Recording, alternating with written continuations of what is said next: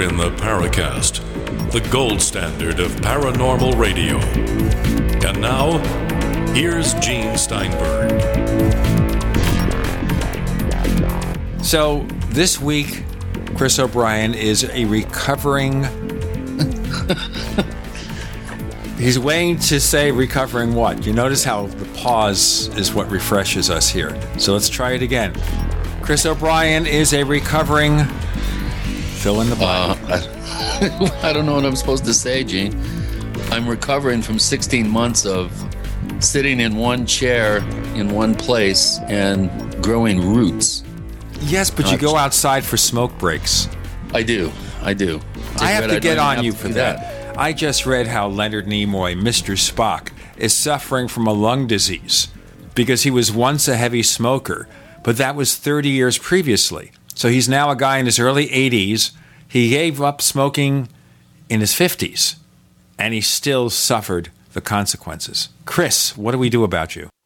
Switch me to an e-cigarette, which is what I'm doing. I'm weaning myself over to e-cigarettes.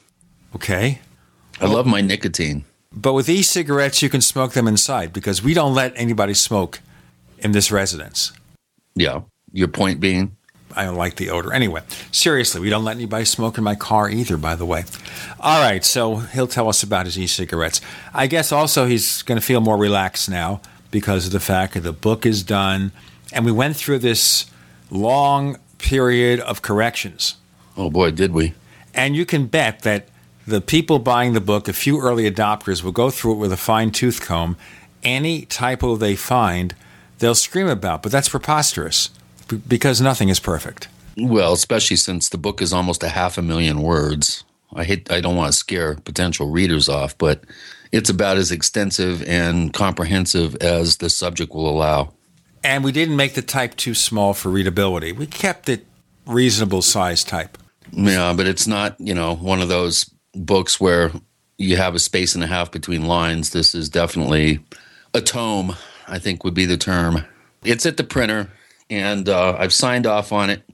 They're printing it hopefully today as we speak. It should be ready to ship out early next week, towards the middle of the week, and I'm really excited. I put really a lot of time and effort and energy into this, and I had the help of Gene and a couple of editors, a couple of proofreaders, and because Ventures Unlimited does not have an editorial department or a proofreader, I took it upon myself to create as perfect a book as I could, and I did have help. So, as I've mentioned to several people, I think this book will be around a lot longer than I will be. So I wanted to make it as perfect as possible. And I'm very proud of it. I really have a sense that this is going to be the go-to book on the subject from here on out. Well, if you don't give up on smoking, it may outlive you. I certainly hope you do. All right. You see, I'm really digging it into him. Yeah, you are. Well, I feel good. I feel like a tremendous weight has been lifted off my head. My attitude is better. I'm not so preoccupied. I'm almost at a point where I'm not quite sure what to do with myself. I am starting work or have begun researching the follow-up to Stalking the Herd, which is tentatively titled Stalking the Stalkers.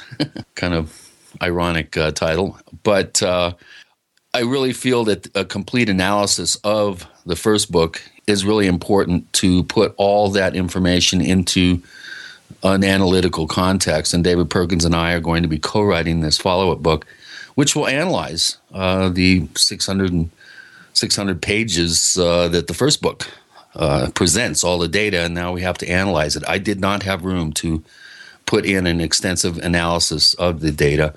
I do put in my 2 cents worth, especially in the final chapter, chapter 12. I do go in depth on some of my own theories, but that's not to say that more analytical work shouldn't be done. I really do feel that it needs to be really put into a think tank situation and really come up with some trends, patterns. We've already identified some that I'm very excited about where the analytical process is going, and we're already hard at work on it. I was thinking about maybe the title of the sequel. Why don't you call it After the Herd? You have Stalking the Herd, After the Herd. You know, you do like movies. You come up with a title like that. After the Herd, Before the Herd, do the prequel. You know, now it's prequels. And then, of course, 5 years from now, we have the reboot. Right. Which is Stalking the Herd Begins. The Herd Lives. Oh, well, there. I can't help but notice in the news today there's an announcement by the state of Virginia that they're expanding their, I guess, monitoring deer herds in the state of Virginia. They've expanded the areas that they think that chronic wasting disease has spread to, and this is going to be something that we're going to be hearing time and time again over the coming years of how TSE, or transmissible spongiform encephalopathy, is spreading through the wild deer and elk populations, and there's no end in sight with it. If you're a hunter and you're east of the Rockies, you have to have the head tested. You should not render that animal and eat it without being completely sure that it's free of chronic wasting disease. And the biggest disease of all will be learning how to pronounce the name of that disease. Going to be real difficult. Transmissible spongiform encephalopathy. Okay. I want to say something about the show we had with J.C. Johnson a few weeks ago. And he was kidding there about Bigfoot scat. Okay? And he used a few other words for that stuff. Poop. So I made a few silly remarks. Unfortunately, one listener took that seriously, took umbrage on my attempts to make light of scat, okay? Make scat lighter rather than being a heavy subject to deal with. He said that guy should be fired. And since, of course, I'm the owner of the company, I wrote him back and said, I'll tell you what, just don't listen. I don't have time for this, really. All this aggravation over a few sentences. Wow, you made a fuss over it, okay? Well, that's all right, Gene. You don't want to poop on the parade and kind of lower the bar of civility. I think his letter was poop. Okay? There we go. I said it, ladies and gentlemen, and that's it. Let's stop right here before we get in trouble. Let's look at our guest for today. And once again, after an excursion back to UFOs last week with Dr. Bruce Maccabee, this week we're going to cryptozoology. We're going to strange creatures. And we're going to talk with a writer and a musician, a guy named Lyle Blackburn. And he's got a new book out about the lizard man. Pretty fascinating. I went through the book quickly, and I was amazed at the outbreak of sightings in South Carolina in 1988-89. It was national news. CBS News went down there. I think the Today Show did a live feed from down there. Pretty interesting stuff. I can't wait to get into it with Lyle about this and find out more. This is really quite a compelling subject that you don't hear much about. Of course, you hear about Bigfoot all the time now. We hear about, flying creatures, flying humanoids, and other types of high strange categories of sightings. But lizard men is not something that you normally hear about. And the book is filled with a bunch of interesting reports that have surfaced all the way back into the 1800s. And it's quite fascinating and a real head scratcher, I must say. Okay. The book is called Lizard Man, but Lyle Blackburn has written another book called The Beast of Boggy Creek. The Fouke Wow. Monster. So that one has a foreword by Lauren Coleman. This one has a foreword from Nick Redfern. So he's in good company. Yes. The guest is Lyle Blackburn. He'll be on with Gene and Chris. You're in The Paracasts.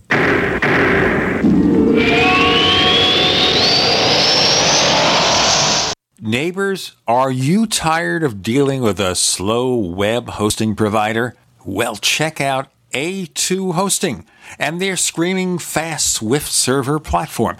They even have SSDs that load pages 300% faster than the competition. Ready to give your site a speed boost? Well, Tell you what, neighbors, head on over to a2hosting.com. That's A2, that's the number 2, a2hosting.com. Check out their Prime hosting account. And get this, neighbors, they're even giving you an exclusive 25% off discount for all our listeners. 25%. And remember, their Guru Crew support team is standing by 24/7, 365 days a year to answer any of your questions. Now, to get the discount, use the coupon code GENE when you check out.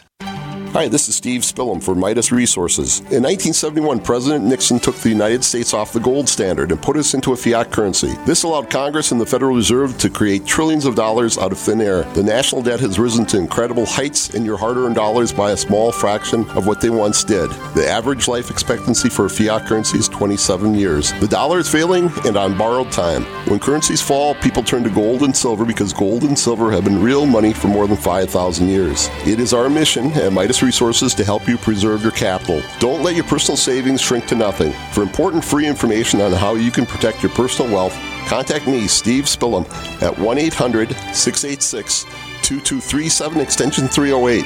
Call today while we are still accepting dollars for gold and silver. 1-800-686-2237, extension 308. Make a change in your financial security today.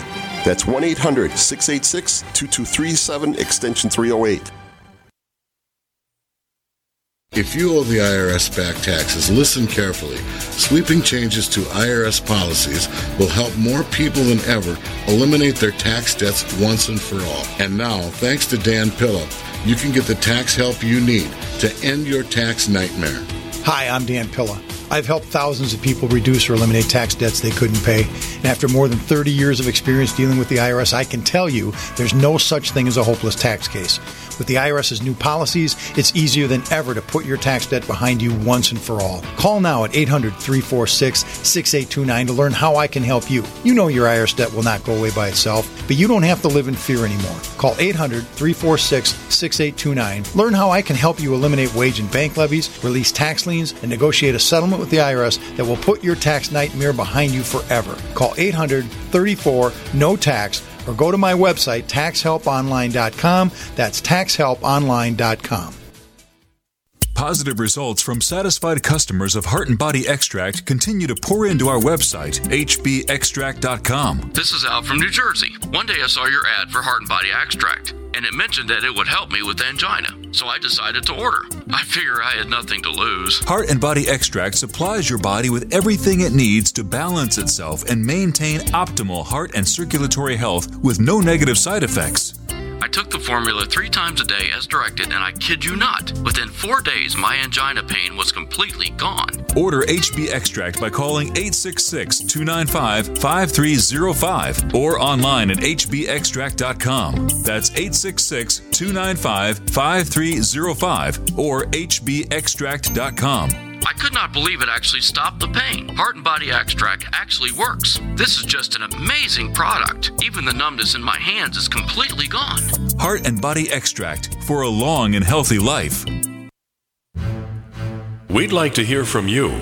If you have a comment or question about the Paracast, send it to news@theparacast.com.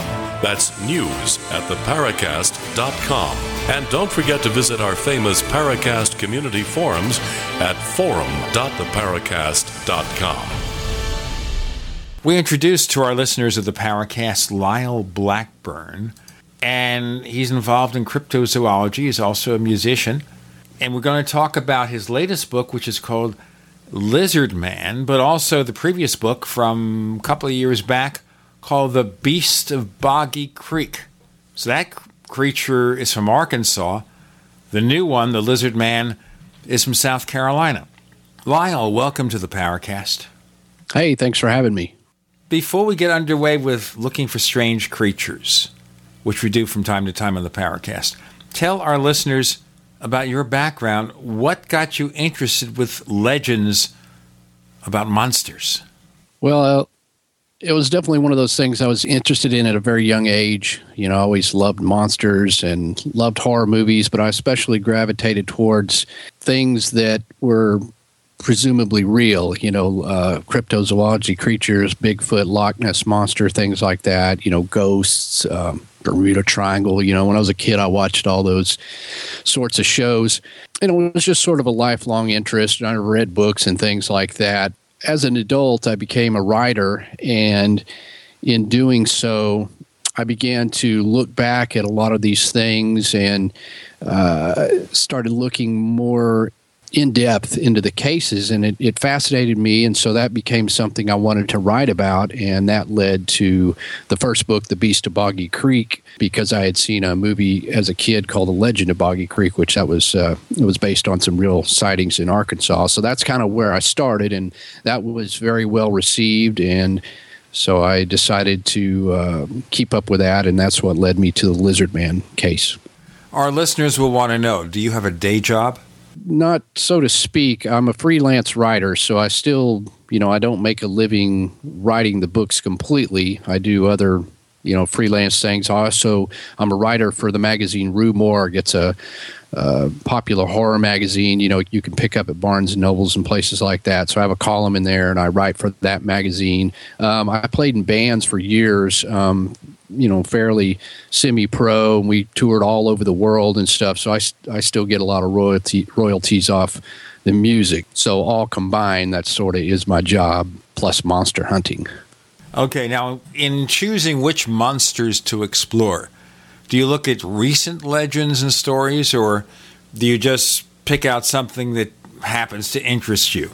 Well, a lot of it is dependent on where I'm located. In the case of both of my books, I definitely wanted to go to these areas and do research. I don't want to sit on the internet and try to write a book like that. So, I need to concentrate. I live in Texas, so, starting with the Boggy Creek monster, that was just across the border in Arkansas. So definitely a place that I could visit the areas where it was sighted, interview people in the actual area.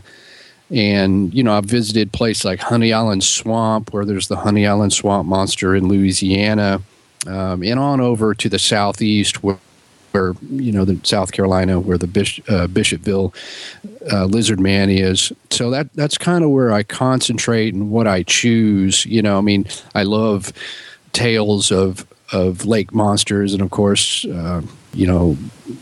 Loch Ness or Lake Morar over there in Scotland, but they're so far away, and I like to do firsthand research that most of the time what I write about is going to be in the south or southeast U.S. Now, are creature sightings like this focus more on particular regions of the U.S.? I'm thinking about other monsters like the Flatwoods Monster in West Virginia. We're thinking, of course, about also Mothman. Right. Those would be, regional creatures, so to speak. And if you were to write a book on the Mothman, you would go to Point Pleasant, West Virginia, and you would, go from there. My books have been very focused in that I've explored sightings of a creature that occurred over a many number of years, X number of years in a certain area, rather than writing a book on Bigfoot or something where I just talk about sightings worldwide or even in the U.S. or something like that. And I think it's one reason my books have been successful, but also, one reason that sets me apart is because rather than just try to write these, encyclopedias of cryptozoology monsters and briefly mention something, I really dig into a case and bring forward details and a lot of time witness sightings that nobody has ever heard of, because nobody, really went and spent so much time digging around, at the location. So, mine are very focused on a certain case, which is to me is more fascinating to really bring out all the details. Lyle, one thing that I noticed in your book is that you do go back and do some historical research and mention some pretty interesting cases and sighting claims that go all the way back into the 1800s. Perhaps this is a good place to give our listeners a bit of a background on this particular described creature, which I don't think very many people are aware of how many sightings of these strange amphibious bipedal creatures have been made over the years, especially here in the United States. Right, and that's one thing you will find out as you start looking into modern sightings of these things. Most times you can backtrack and find, historical references, old sightings, that are maybe to the 1800s, and then back to Native American legends. As far as you can look, you'll see these either coincidental or, kind of spooky that they were seeing this stuff in the same area. So in the case of the Bishopville Lizard Man, I did, look into the back history around there and found that there were Native American legends about a race of men who they described in sort of reptilian terms. They said they had these rigid tails, and they existed off by eating fish, and they came from the sea, and these people disappeared after the fish ran out. So while the descriptions here don't really match the modern description of the lizard man, it is, really weird that you could find Native American history about a reptilian type humanoid in this very area where in 1988 people started reporting the lizard man.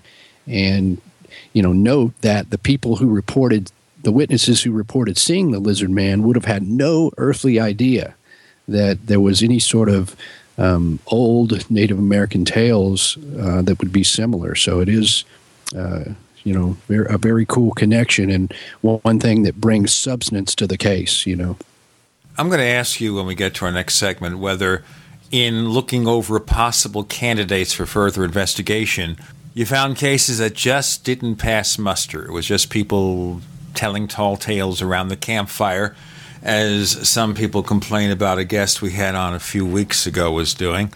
But we'll get into that and more. We're going to look at the lizard man and other strange creatures. Our guest is Lyle Blackburn. We got more to come. With Gene and Chris, you're in the Paracasts.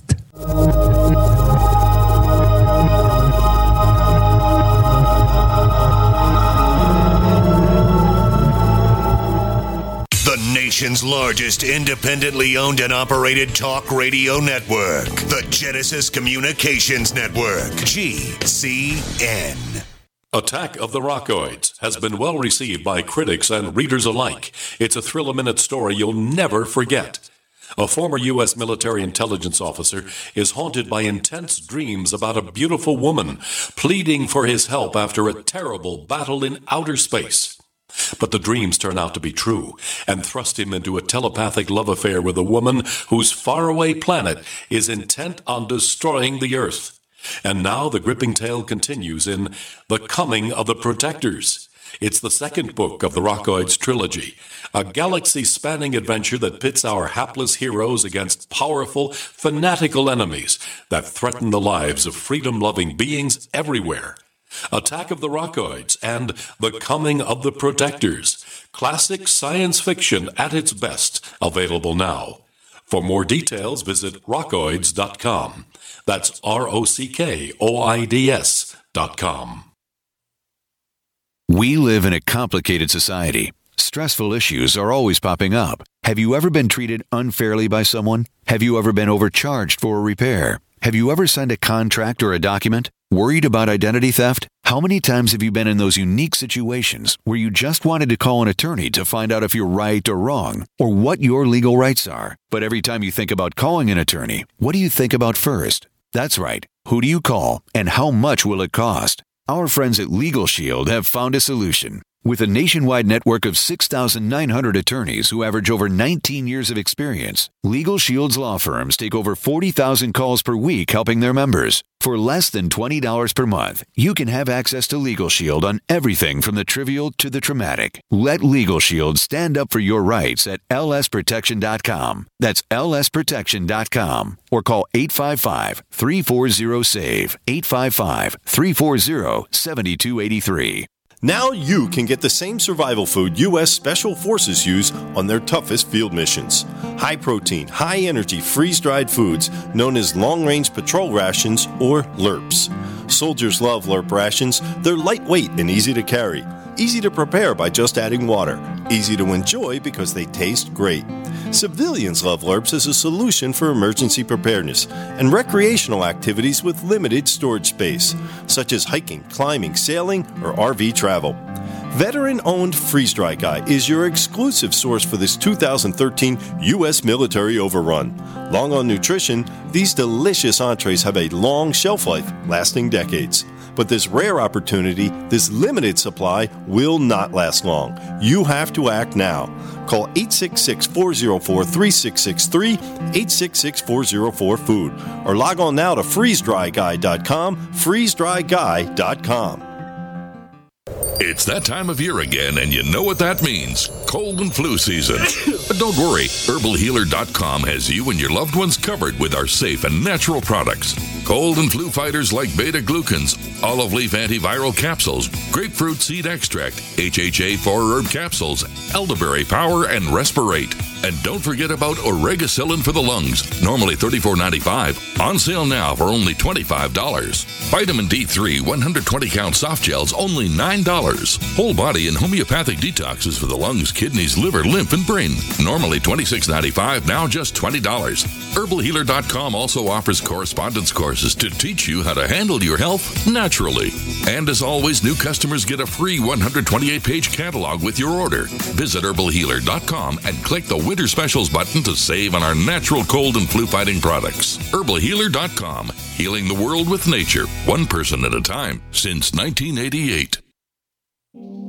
Hi, this is Don Ecker, and you are tuned into the Paracast. Let me tell you what, you're going to hear stuff here that you probably won't hear anywhere else. Hear that, George Snorri? Chris has his inner lizard taking control of his being right now. Gene and Chris talking to Lyle Blackburn. Lyle, in choosing cases to do on-site investigation, and when you do on-site investigation, folks, he's traveling to that place. He's got to stay at the local motels or find somebody to put him up or something. The key here is it involves a lot of time and expense. It's not a casual thing. So in looking for places that interested you, Lyle, did you find any that just didn't pass muster at all? Yeah, I mean, there are some that, you know, as you look a little bit further into them, there's some dubious aspects to it, things that don't add up, or witnesses whose stories, you know, seem a little bit far-fetched. And certainly by going to an area and trying to speak to people more in person rather than, you know, getting a summary from Wikipedia or something, you can kind of sort out what seems real and genuine from something that's been, you know, passed down, rewritten, and summarized, you know, 20 times on the internet, you know, so far from the source. So, yeah, certainly, you know, in two aspects. One, I have interviewed witnesses in some cases that, you know, I just didn't feel like their story stood up. So I just didn't include those as examples of credible reports.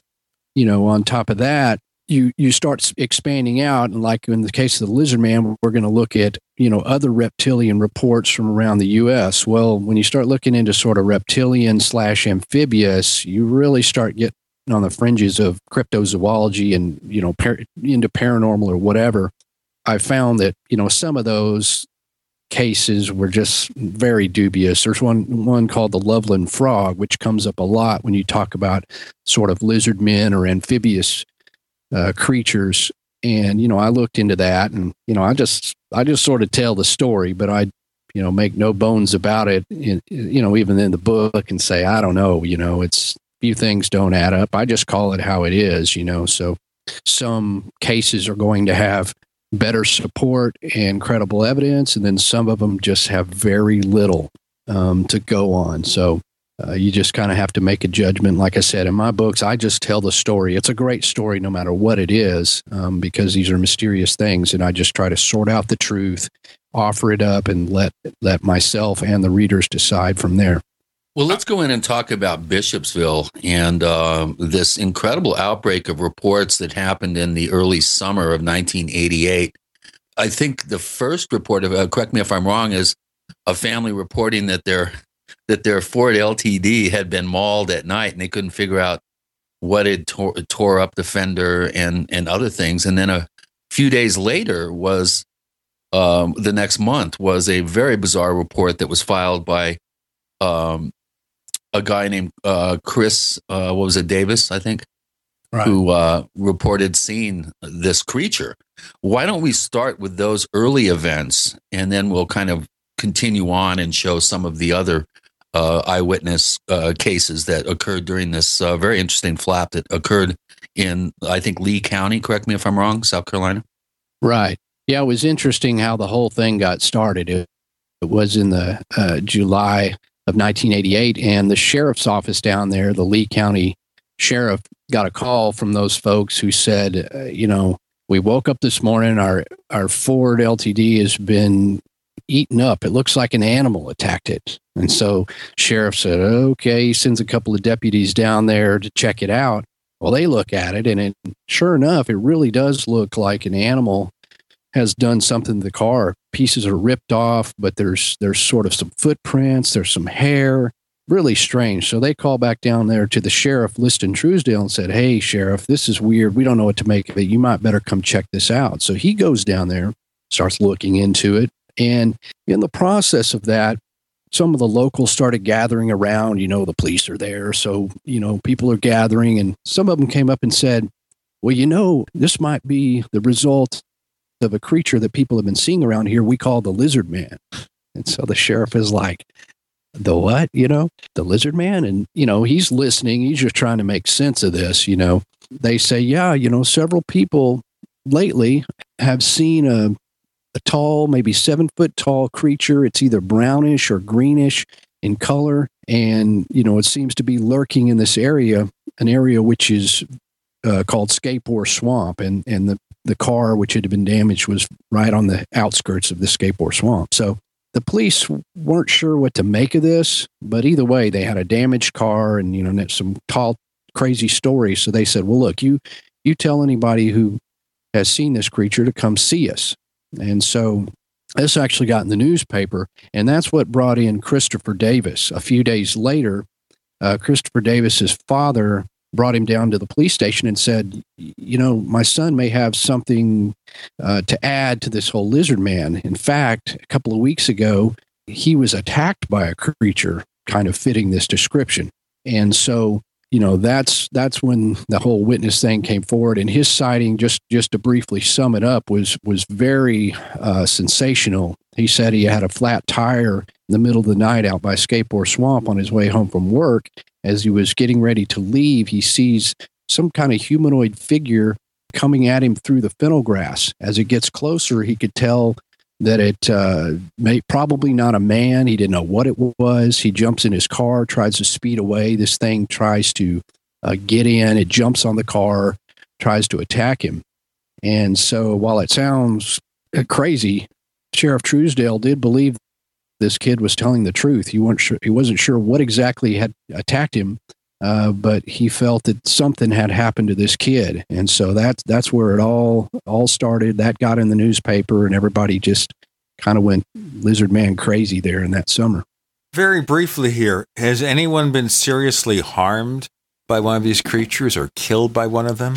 No, I mean, there's no proof of that. And Christopher Davis, by all accounts, seemingly came the closest to being injured. But, a lot of the other witnesses just got brief glimpses running across the road. They saw it at the edge of the woods, things like that. It never attacked anybody else. But as far as, Christopher Davis, that surely is the hinge point sighting. And it did appear to be aggressive towards him. That these sightings seem to be clustered around the Skateboard Swamp and the particular road, Browntown Road, that crosses the swamp, and then this particular bridge seems to be kind of the epicenter where a lot of these witness reports seem to be generated from. What do you think about that? Is that an indication that this particular creature was inhabiting that area And if so, for how long? I mean, what was the duration of the sighting events?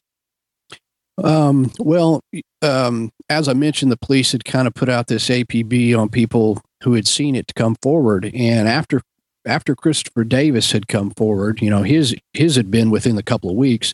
Some other guys had come forward that had sightings dating back a couple of years. So, people in the area had been seeing something strange lurking down there for, some time before it ever, became public knowledge, which is typical in these cases. I find that, you have a lot of people that's going to see something. Well, what are they going to do? They're not going to run to the police or the newspaper. It takes an event sort of like the police getting involved and Christopher Davis coming forward that some other people will end up coming forward and saying, hey, I saw this thing. I just didn't tell anybody. So, it was mostly in that Skateboard Swamp area near Bishopville. And it's a place where you sort of, where civilization sort of meets that swampy bottomland, a lot of undeveloped area. And of course, by me going there, I can really determine, is this a place where a large animal could even roam? But it is true that Skateboard Swamp is fairly remote, rugged. I interviewed Sheriff Truesdale, and he told me about, a lot of the history and how, moonshiners used to hide in there and things like that. We have Lyle Blackburn. We're talking about the Lizard Man and other stuff. Frightening stuff with Gene and Chris. You're in the Paracast.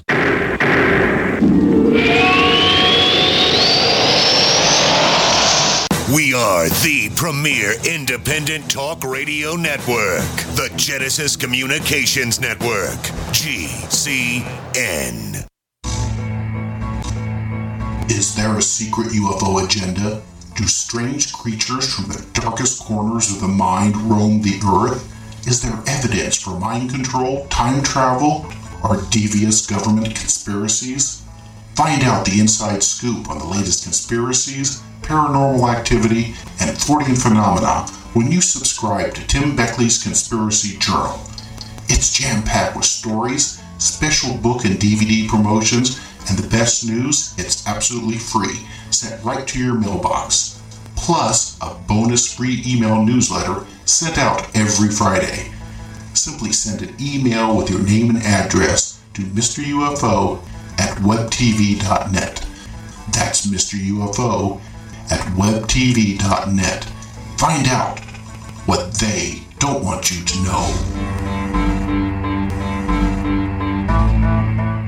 Hey everyone, have you heard about the no hair removal device that's sweeping the globe? If you want to go weeks without shaving and get smooth, professional quality results, here's our favorite host, Cheryl, for no hair removal. Thanks. Hey gals, I love talking about my no. It's this cute little hair removal system that you can take with you and use almost anywhere at home or on the road. No more expensive in-office treatments, painful waxing, and no more wasting your valuable time. Got unwanted facial hair? No has patented thermocon technology that works on all hair and skin colors, so it's perfect for using on all body parts. And now you can take advantage of this incredible risk-free trial. Get the no, the facial kit, a travel case, and a $100 discount shopping card, and you don't risk a penny to try it. Try the incredible no hair completely risk-free. Call 1-800-953-6062. That's 800-953-6062. 800-953-6062.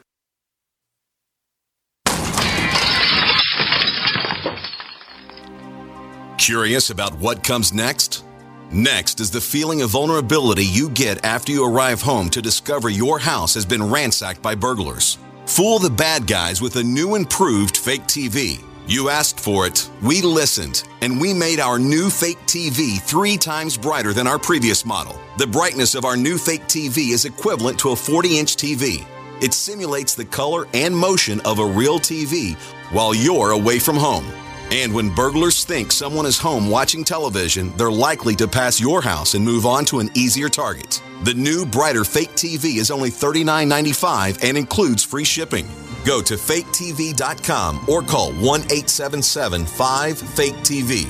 That's 877-532-5388 or go to faketv.com. Fake TV, the burglar deterrent.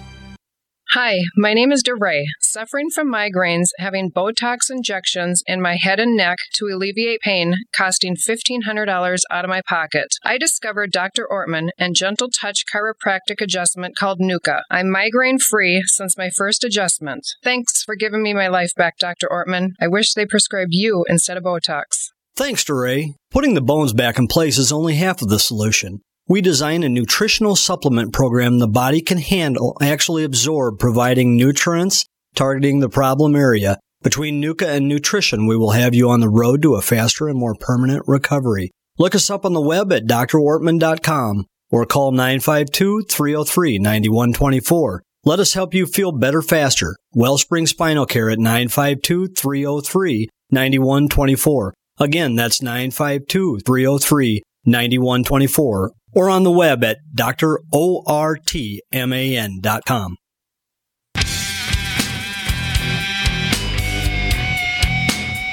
This is Kurt Sotheby, author of UFO Mysteries, and you're listening to the Paracast. So Chris gave up the lizard voice, okay, for this segment, but he'll come back with it. Lyle Blackburn is joining us. His books, The Beast of Boggy Creek and Lizard Man. Tell us more, Lyle. So, by going to this area and seeing Escape War Swamp myself, I could determine that, it conceivably is an area where a large creature could remain undetected for some time. It's hard to say, if the alleged lizard man had been in the area for a long time. I mean, there just wasn't many sightings or none that we could trace back that went much further back than the mid-'80s. So, hard to say, or, was a creature passing through there, which is certainly possible because it is a waterway, and waterways seem to be a place that these creatures are seen frequently, from Bigfoot to other strange creatures. They travel the waterways. I mean, this is like a highway to them in a way to remain concealed and to stay near a source of water, which is, something they definitely need. So it's not surprising that you could have a creature seen in one area for a short period of time and then maybe move on. So, if you widen the scope, you can see that along the Ohio River Valley and other nearby waterways that would eventually feed into South Carolina, that there are a history of, strange sightings there as well. Well, I noticed here that the national media really jumped all over these initial reports, and that People magazine came down to Bishopville, and Dan Rather from CBS News. Now, this is all within a month of the Chris Davis claim.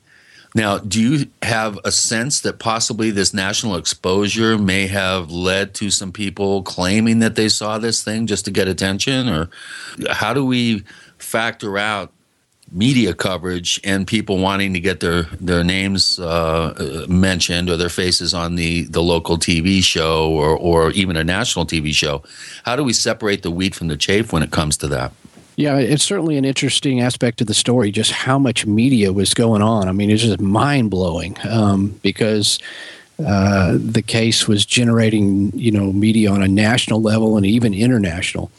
I think that if it was a case of a lot of people trying to get their name in the media and so forth, there would have been a lot more sighting reports. And being that the sheriff's office was looking into it and monitoring it very closely, I'm quite confident that most of the sightings, had come to light at the time. And I don't, and I've looked at each one and in some cases talked to some of those witnesses, and I don't feel like any of them were making anything up, especially to get in the media. And most of them, aside from Christopher Davis, who just sort of reported what he saw before there was a big media rush, most of those people, they didn't do a lot of interviews. They were barely mentioned in the paper, so they didn't seem to be all about trying to, make something of it. So I didn't find that they were, trying to get media coverage. I mean, there was one guy who actually perpetrated a hoax,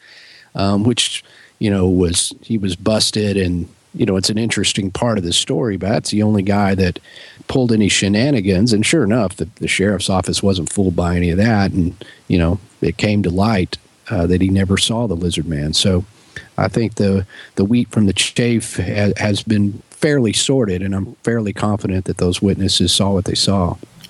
Well, it's interesting. I must compliment you, Lyle, on your timeline that you provide at the end of the book, which goes down date by date, all the developments in this particular flap of events. And one thing that really comes through impressively is you mentioned on August 26, 1988, a little over a month after Christopher Davis made his sighting, and also Davis was given a polygraph test, which he passed, as you note in your book.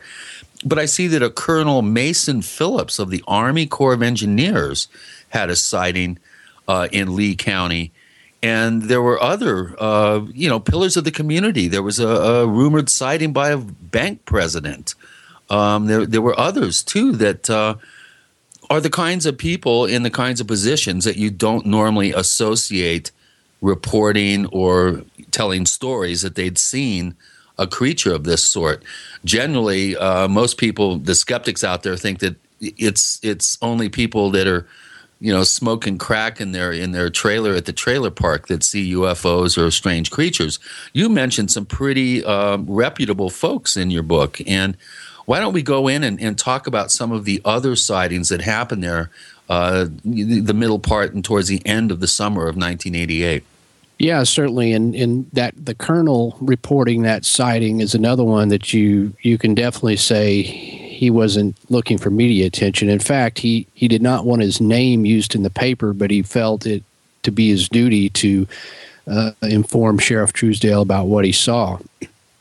So, in fact, he was risking his job really to go reporting something like that. I saw a lizard man. That's not great on the colonel's resume. So, and in fact, he did not want his name used. I know his real name, and I honored that original request that it not be used in the paper. So I had to do a little switching on his name there to keep it anonymous. So he is still, he's actually passed on, but his wife is still alive. But that was an interesting sighting. It was, rather brief. He saw it run across the road. It was interesting, though, that he said he thought it had a tail, whereas most people did not describe the creature as having a tail.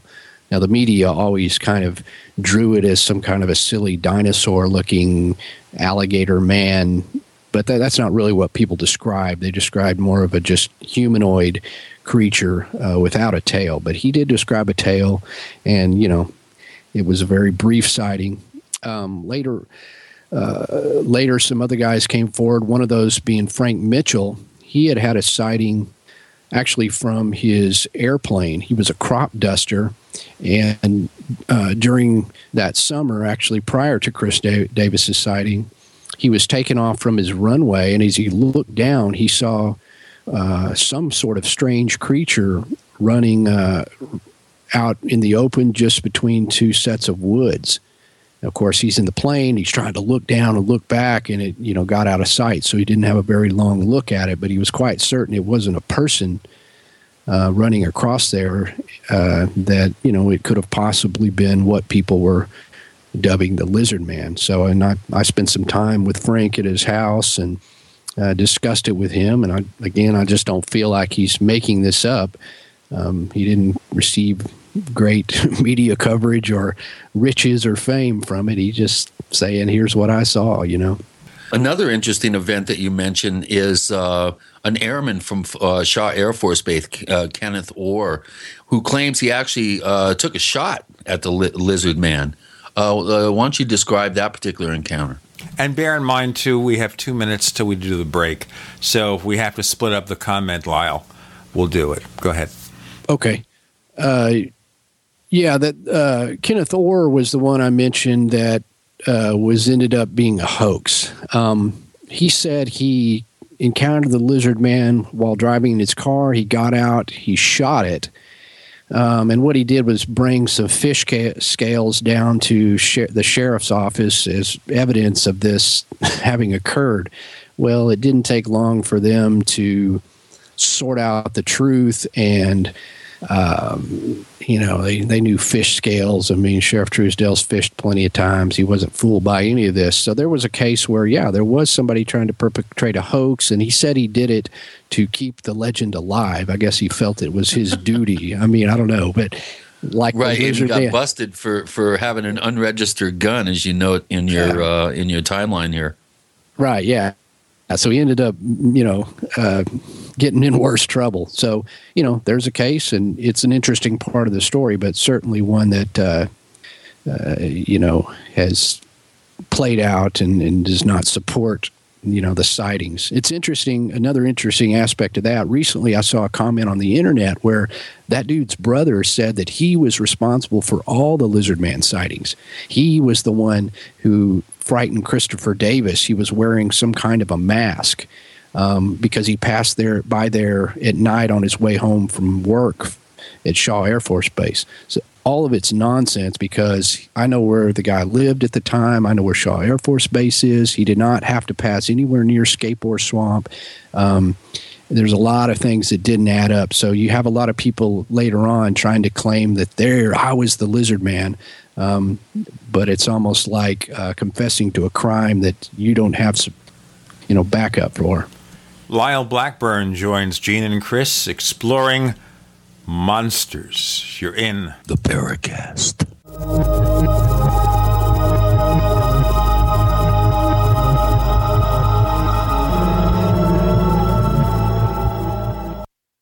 We are America's largest independently owned communications network, GCN. Hi, this is Ted Anderson. If you'd like to listen to GCN programs on the go, I have great news. GCN has created a Droid and iPhone application, and it's free. Just as easy as going to GCNlive.com, click on the banner, and download. Before you know it, you'll be listening to your favorite hard-hitting GCN shows, live or on demand, right on your Droid or iPhone, 24/7 and on the go. So download the Droid and iPhone app free by clicking on the banner at GCNlive.com. Thanks again for listening to GCNlive.com. Again, that's GCNlive.com. We the people grow cotton, weave fabric, engrave ink, embed strips and fibers to protect from counterfeit, then carting to a private bank, having it lent back at interest, forcing taxes to service debt. This capitalism, or was Jefferson correct when stating a central bank issuing the public currency is a greater menace to the liberties of the people than a standing army? Hi, Ted Anderson. I'm placing a free silver dollar in a book that explains our monetary system. Call for your copy, 800-686-2237. It's time to understand the system. Call 800-686-2237. That's 800-686-2237.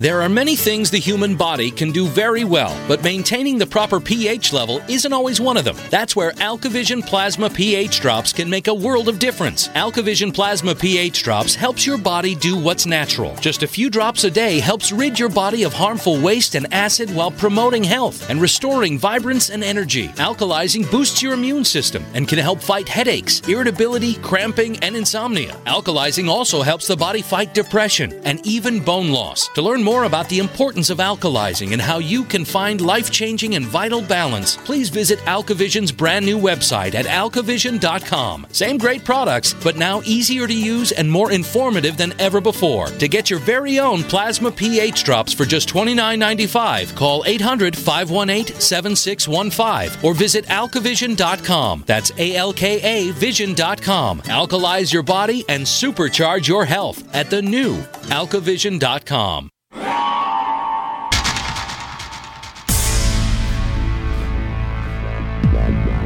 Welcome back to the Paracast, the gold standard of paranormal radio.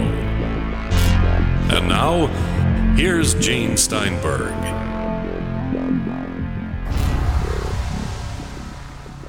On the Paracast, we're talking about the various creatures and sightings that Lyle Blackburn's reported. One thing that bothers me when I read about these stories, not that there is not a possibility they're true, they certainly sound mysterious, but it's generally one creature. We have a lizard man. Where's the lizard woman? Where's the lizard kids? Why is it generally just one? Most of the time, it's a singular creature. Yeah, that's true, and that's certainly something that doesn't bode well for the credibility of these creatures. In a case like the lizard man, there aren't just a heck of a lot of sightings. So it's possible that, what people saw just was an adult male, if it's a real creature. You start widening, the investigations. If you're looking at Bigfoot, I do get a lot of reports where people have seen multiple creatures or a baby one or this and that. So I'm not sure in the case of the lizard man, if there was a family or why it was just one creature. But that's always the case where it's this solitary, strange entity and people see it and it's gone. It's hard to know why that is, Well, you think if they're real, this is the hunter. The man, the male of the species, is the hunter-gatherer, and maybe somewhere in the forest, somewhere near the lake or whatever it is, you have the female and the kids being shielded from outsiders. Just wondering, just trying to answer this. Sure, yeah. I mean, that's true. I mean, a lot of times you'll see a solitary bear or a solitary cougar, the male hunting and things, and whereas the mother and babies are definitely going to stay, more concealed, and away from highways and roads and people and things. So, there's ways you can look at it to sort of support it either way. Now, in your book, you mentioned that some of these sightings feature descriptions of what I guess would sound more like a skunk ape, that there seems to be some kind of crossover between a reptilian type form versus something that's more of an hominid or like a skunk ape type form. Why don't you go in and sort of address that particular issue, which you do in your book? Right. Yeah, that was one thing that I learned as I really started looking into the case. I mean, most of the time, if you read about this in a cryptozoology book or on the internet, primarily they talk about the Christopher Davis sighting. They talk about, as in terms of reptilian aspects and traits. It is called the lizard man, so that leads your mind to a certain general image you have when you hear that name. But as I looked into this, I found that the media had portrayed it as sort of this, more outlandish creature from the Black Lagoon meets alligator man type thing. The witnesses described something more shadowy. It was humanoid. They weren't sure sometimes it was green or brown. And then some of the witnesses who got presumably a closer look, usually in the headlight, said they thought it had hair and it looked like a Bigfoot. So that, that leads to possibilities and theories that perhaps, this wasn't maybe a reptilian, or perhaps people saw two different creatures. Perhaps Christopher Davis saw a Bigfoot who had come up out of Skateboard Swamp and it was wet, or it had a hair condition, or it was mangy, or, any number of things. The pilot, Frank Mitchell, the crop duster, said he thought it walked very monkey-like. Its arms were long. He said it was kind of loping over. He said, in his opinion, it looked somewhat primate. And he saw it in daylight, although he was, taking off in the plane.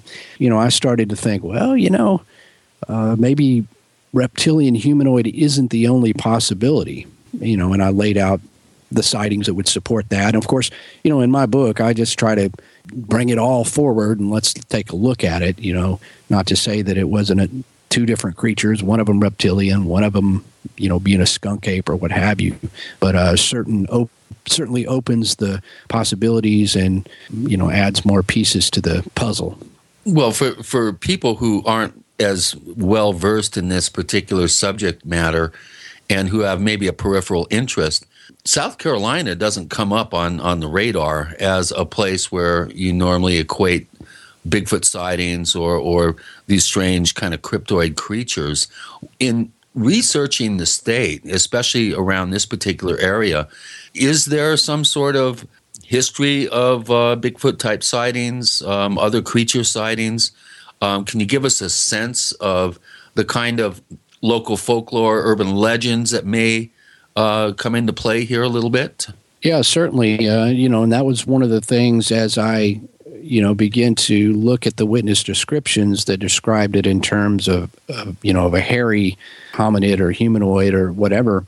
And let me note that these witness statements were very precise because in this case there was actual police documentation. People had reported seeing something and the sheriff had the wherewithal to make them come in, he separated people and had them write down what they saw. So I have that written documentation, which was made days after their sighting. So I'm quite sure they didn't change their story over the years or anything like that. They did describe something they thought had hair. So as I looked into the possibility of, are there Bigfoots living in the area that could have been confused as a lizard man, I did find that there are Bigfoot sightings in South Carolina. It's not one of the most prominent states where you have things like that, but I talked to one of my colleagues out there, Mike Richburg, who had done more research into that, and he had quite a few sightings that he had investigated of Bigfoot-like creatures. There's also some other more legend-type creatures. There's one called the Hide Behind, which is sort of a primate-like creature that often seen hiding behind trees.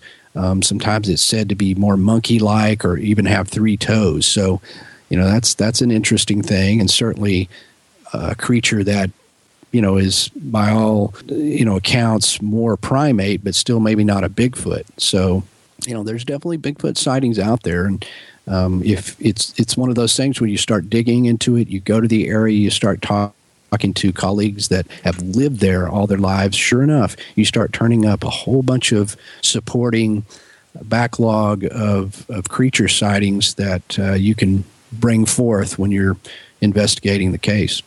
Well, you mentioned an interesting kind of detail, which I find intriguing, and that is 3 toes. Now, in the book, you show a photograph of what is alleged to be a track, which is very obvious to have 3 toes, and also a photograph of a cast that was taken of tracks. Why don't you address, before we go to break, physical evidence and the analysis of some of this trackway evidence? Well, it's interesting that a lot of these swamp creatures in cryptozoology are said to have 3 toes. And when footprints are found, in these areas, even the creature, the Honey Island swamp monster, it has 3 toes. And the lizard man follows suit with that. At the time, during 1988, the police actually came across a set of tracks that had been left in a dirt road near Browntown Road. And they were curious 3-toed tracks. And, these are alleged to be the tracks of the lizard man. And this is, some solid evidence. However, when I looked at those tracks, they just don't add up. And these have been featured on a few different television shows. Josh Gates investigated this thing on Destination Truth. And, we have all basically come to the conclusion that these tracks are dubious at best. However, that being said, my colleague Mike Richburg said he actually has found some tracks around that time period that he believed were 3 toes. So while the most famous lizard man tracks have a dubious origin, there were some other reports that kind of support this 3-toed thing. And so, short of having a body of one of these things to actually verify the number of toes, you just sort of have to start making guesses. Is this a natural form that they take? Is this due to inbreeding? Is it a deformity? Just why would they have 3 toes? Because most all upright animals would have, 5, primate, so forth. We got more coming with Lyle Blackburn with Gene and Chris. You're in the Paracast.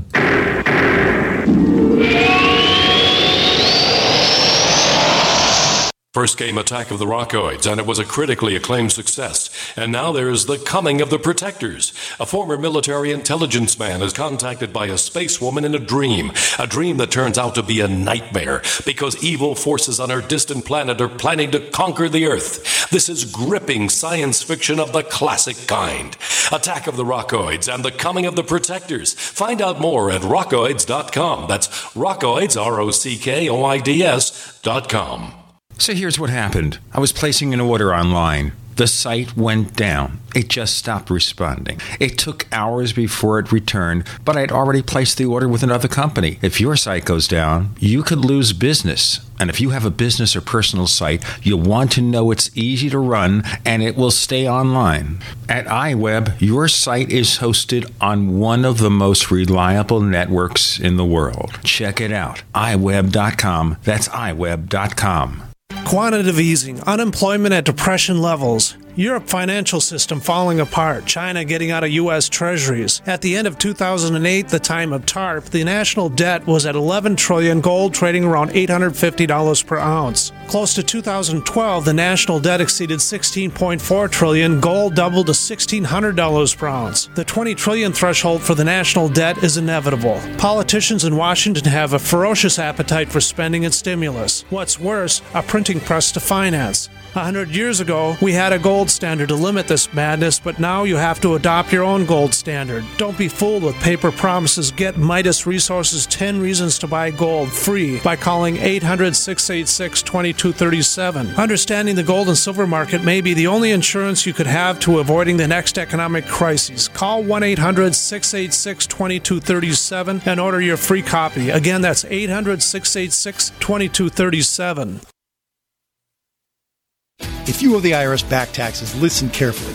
Sweeping changes to IRS policies will help more people than ever eliminate their tax debts once and for all. And now, I can help you reduce or eliminate your tax debts and end your tax nightmare. Hi, I'm Dan Pilla. I've helped thousands of people reduce and eliminate tax debts they couldn't pay, and after more than 30 years of experience dealing with the IRS, I can tell you there's no such thing as a hopeless tax case. And with the IRS's new policies, it's easier than ever to put your tax debt behind you once and for all. Call now at 800-346-6829 to learn how I can help you. You know your IRS debt will not go away by itself, but you don't have to live in fear anymore. Call 800-346-6829. Learn how I can help you eliminate wage and bank levies, release tax liens, and negotiate a settlement with the IRS that will put your tax nightmare behind you forever. Call 800-34-NO-TAX or go to taxhelponline.com. That's taxhelponline.com. Normal blood pressure, naturally. How would that make you feel? I'm Don from New Mexico.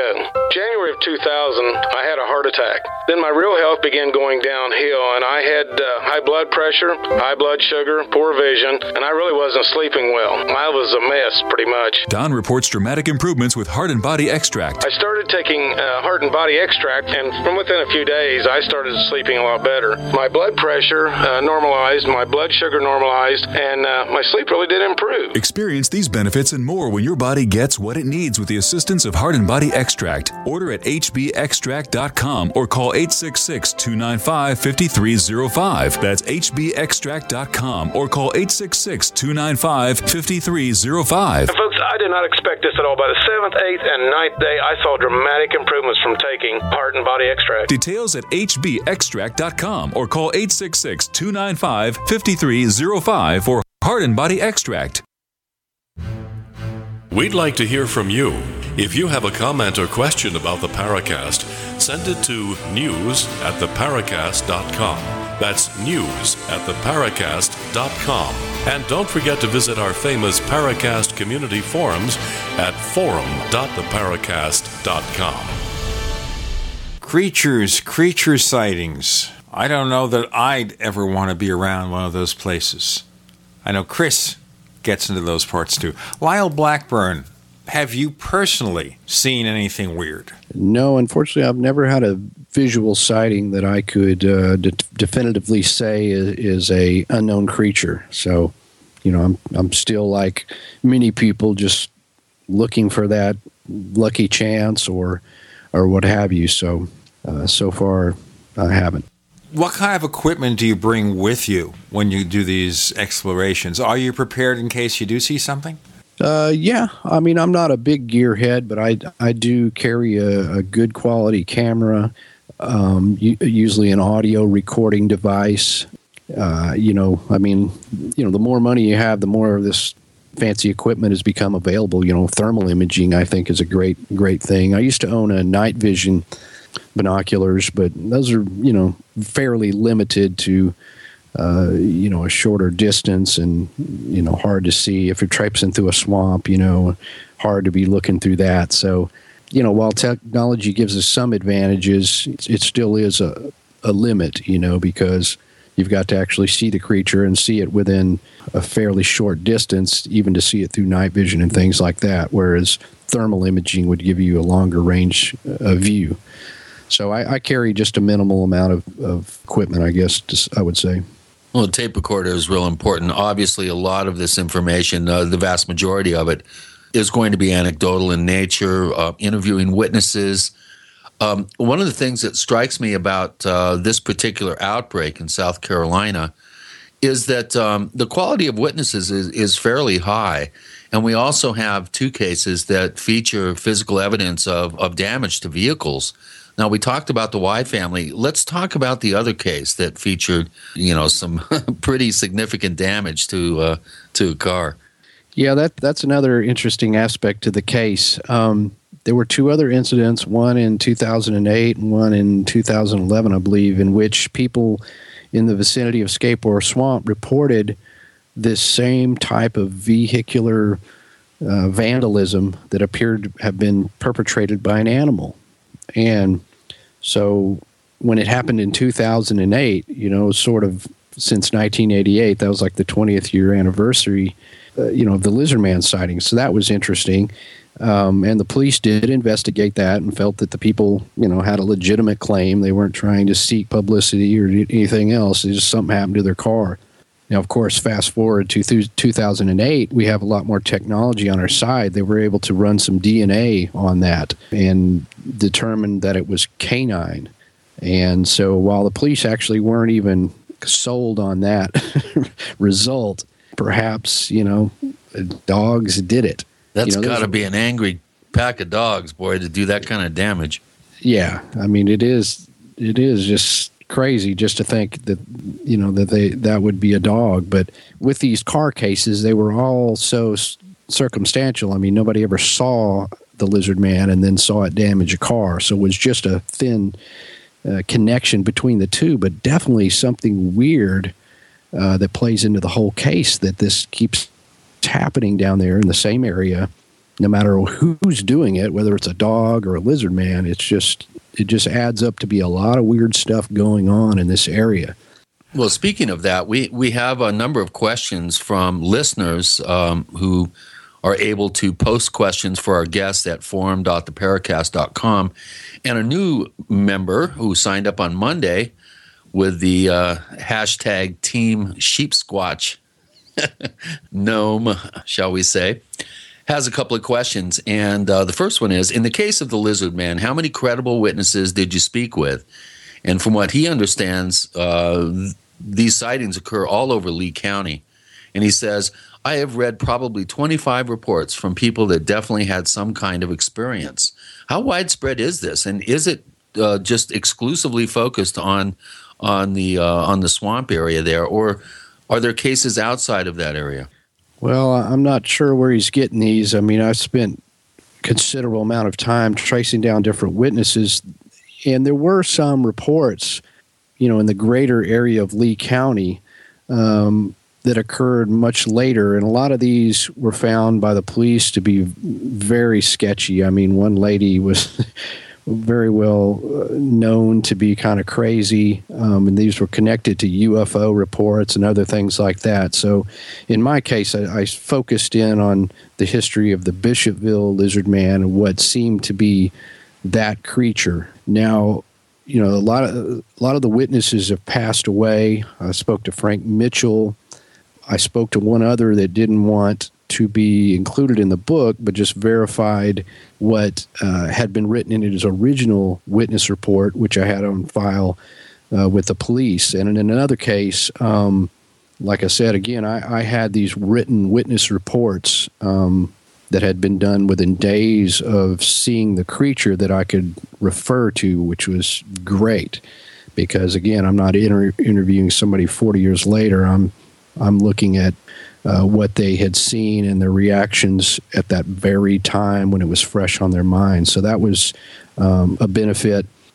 So unfortunately, with so many of them having passed on, I could refer to the Sheriff Liston Truesdale, who was the one who actually interviewed these people when it happened. And of course, having him consulting with me as I investigated was a great benefit, and he could help me sort out, just what was true and about the case, and fill in the gaps where a lot of the witnesses had passed on. Yeah, I find that local law enforcement, if they're willing to even get involved publicly, if they're intrigued enough, they tend to be really good sources of information, and I think very credible, because obviously they have an elected position that makes them cautious and conservative in one sense. But if they feel that there's something to an outbreak of events and they're willing to work with investigators, I find that very, very advantageous. Now, Team Sheep Squatch, interesting name, has a second question. We don't have much time before the break, but let me pose it. Christopher Davis supposedly found a shed, and he says similar to snakeskin. I'm not sure about that. But evidently, Davis found this several years after his initial sighting. Do you have any info on this? And do you believe that this shed even exists? Yeah, that's just not true at all. I don't know. I'm not sure where he got that particular information, but he's partially confusing the story, which involves this building called the Butterbean Shed, in which was nearby to where his incident occurred. And there's a long story about this whole Davis incident, and the fact that a local farmer at first said he was the one, and he was trying to scare off kids away from his shed, and then he said he didn't. Let's pause here and continue that answer, explaining what this local farmer did. With Gene and Chris, you're in the Paracast.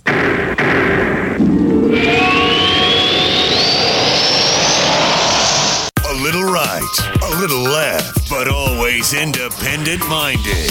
The Genesis Communications Network, GCN.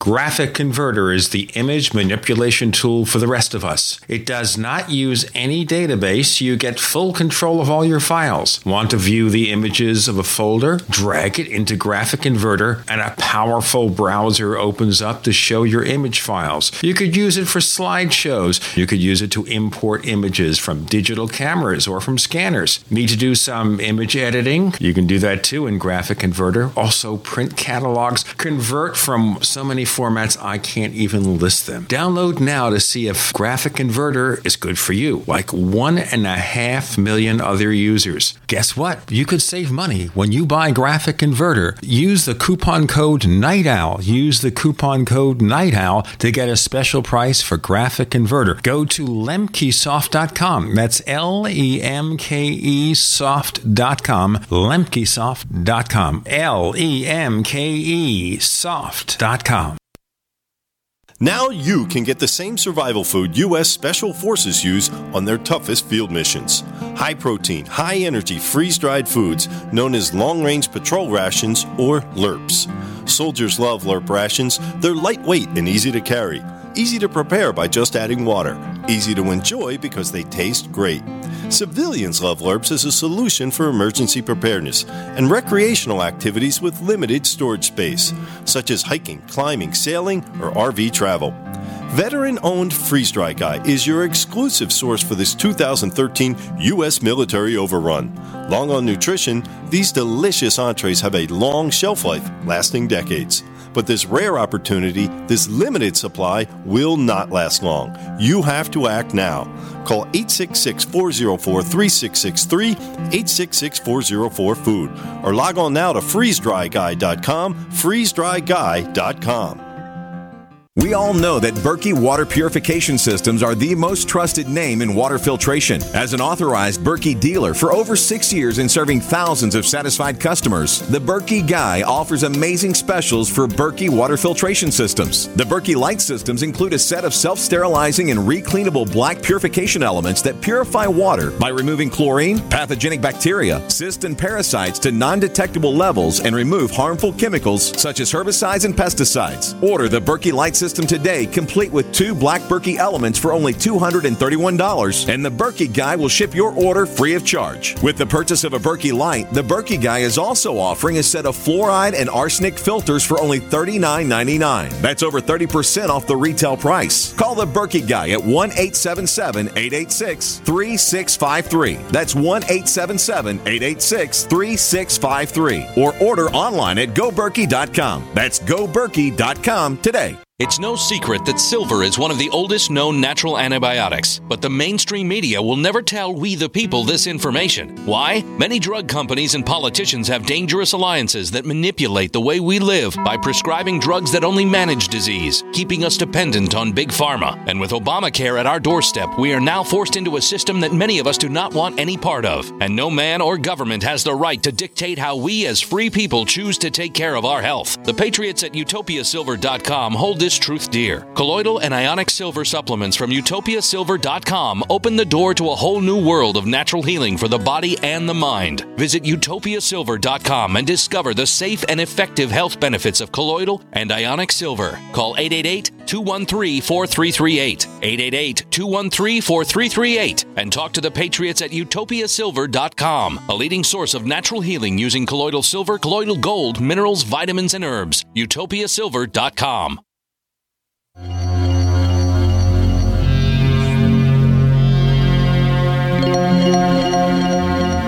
Hi, my name is Richard Dolan. You're listening to the Paracast.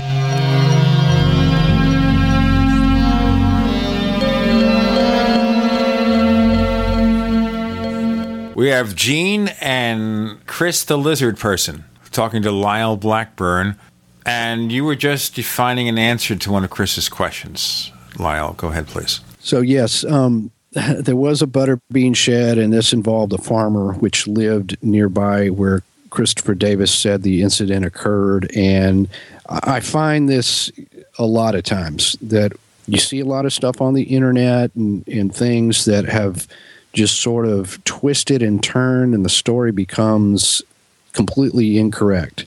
You know, such as Christopher Davis finding lizard skins and things that just never happened.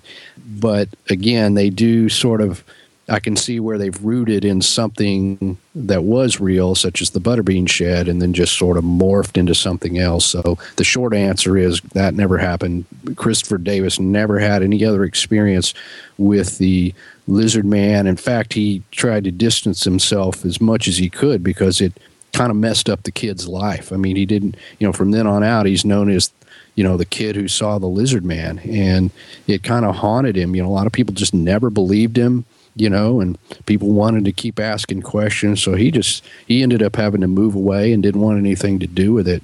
It kind of affected the rest of his life. So he wasn't out there looking in sheds or looking for evidence of the lizard man or anything like that. Just never happened. You mentioned the rest of his life. Christopher Davis met a violent end, and other people associated with the case died in kind of interesting to note ways. Why don't you describe some of those?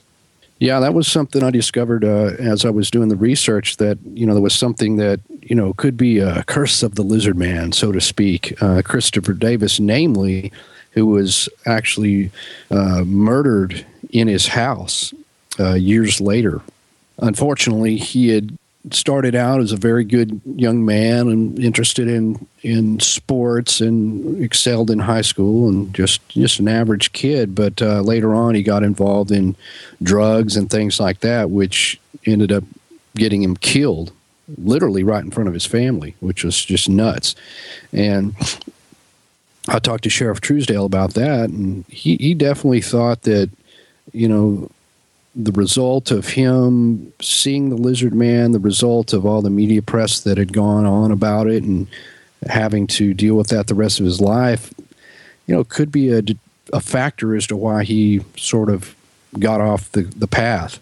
Now, some of the other witnesses, this young man who had seen it with his family, the Blythers family, in 1990, he was killed in a car accident later. The original witness, George Plyler, he died, but not really of strange circumstances or anything. The colonel is dead, and there was actually more stuff to his story, which I was not allowed to print in the book. I really wish I could, because there was some really, really weird stuff that went on there, and the family did not want that printed. So I could not totally expound on his incident, but I suffice to say that at least half of the witnesses that had reported seeing the lizard man met with an untimely end and or some bizarre circumstances that followed them after death. All right, let's clarify here. This is something that happens after they met up with the creature, but not something the creature might have done directly. Correct. Oh, well, I don't want to meet one of those. Christopher Davis being, shot. We hardly think a creature did that. Right. One of the young Blyther boy was killed in a car accident. George Plyler, conceivably died of natural circumstances. The colonel, there was some, I wouldn't say foul play, but some shenanigans that went on there that, but I don't think were a result of the lizard man directly in any way. It's not like they touched the lizard man and got a disease or it put a spell on him. It was just, I think it's just simply coincidental. I mean, look at the more famous case of the curse of King Tut. There's no direct link that, these people died as a result of entering, the Pharaoh's tomb. But there's a lot of weird stuff that you can start connecting if you want to connect the dots. Now, when it comes to UFO sightings, we have in the past mentioned possible premature deaths of some people involved in the field, but we don't want to stretch that too far. I met a woman in college that, looking back at it, I swear she was a lizard girl, and I touched her, and thank goodness I didn't catch anything. Well, there you go. I mean, lizard people, we don't know enough about them, apparently, so it's best be wise to keep a distance. Right. Careful what you wish for. Well, where do you come down here now? You spent a considerable amount of time researching this, interviewing witnesses, the sheriff. What do you think we're dealing with here, Lyle? Is this just a figment of people's imagination that is able to scratch up and tear up cars? Is it something that's manifest at all times in our reality? Is it something possibly dimensional? What do you think? Are we dealing with a cryptoid humanoid creature that's lurking about swamps like Gollum, searching for garbage and fish and whatever it is that it needs to survive? What do you think? Well, it's hard to pick just one because there is just so little information, and a lot of it's anecdotal, as you say. My first and foremost objective in these cases is really just to tell the whole story. First, I think they're interesting, they're mysterious, they're creepy, and whether we can solve them or not is not necessarily the point, because I think, obviously we're not going to be able to solve something like this unless we had a body or a much better, clear video or something like that. So, it's something that you just have to make some guesses at, and some of those have to do with what we have here. Short of solid scientific evidence is just theories and conjecture. And so, for me, I'm not one to latch on to a lot of, paranormal or supernatural type things. But, certainly when you start dealing with lizard man, it's hard to say. But, I think in the case of these witnesses, you can't say that they were hallucinating or anything like that. I think they legitimately saw something happened to them. Now, whether it was a, lizard man, it's hard to say, but definitely, and I think Sheriff Truesdale agrees with me on this, that something happened to those people. They saw something that led them to believe that they saw an unknown creature or something mysterious, and that's what they reported. So you can't just completely throw it out as hallucination or people trying to make stuff up. So, given that, we're left with, just what was it? So there's a number of options. It was, a person dressed up trying to perpetrate a hoax, which, again, I don't think it would be possible to do this many number of times, running across in front of cars. It's just not a hoax. It could have been a Bigfoot that was called the Lizard Man. I know, explaining one cryptid with another cryptid to some people is going to sound ridiculous, but I think there are a lot more Bigfoot reports and a lot more substance to that. So, it's possible we saw a swamp-dwelling Bigfoot. Or, beyond that, there could be things and creatures that we just simply can't explain or that are unknown to us. And maybe this was an example of that. So many questions, so many possibilities, but I guess we're not going to even try to figure out what those possibilities are, at least for now. We got more creatures to explore or to avoid in our next segment. Lyle Blackburn joins Gene and Chris. You're in the Paracast.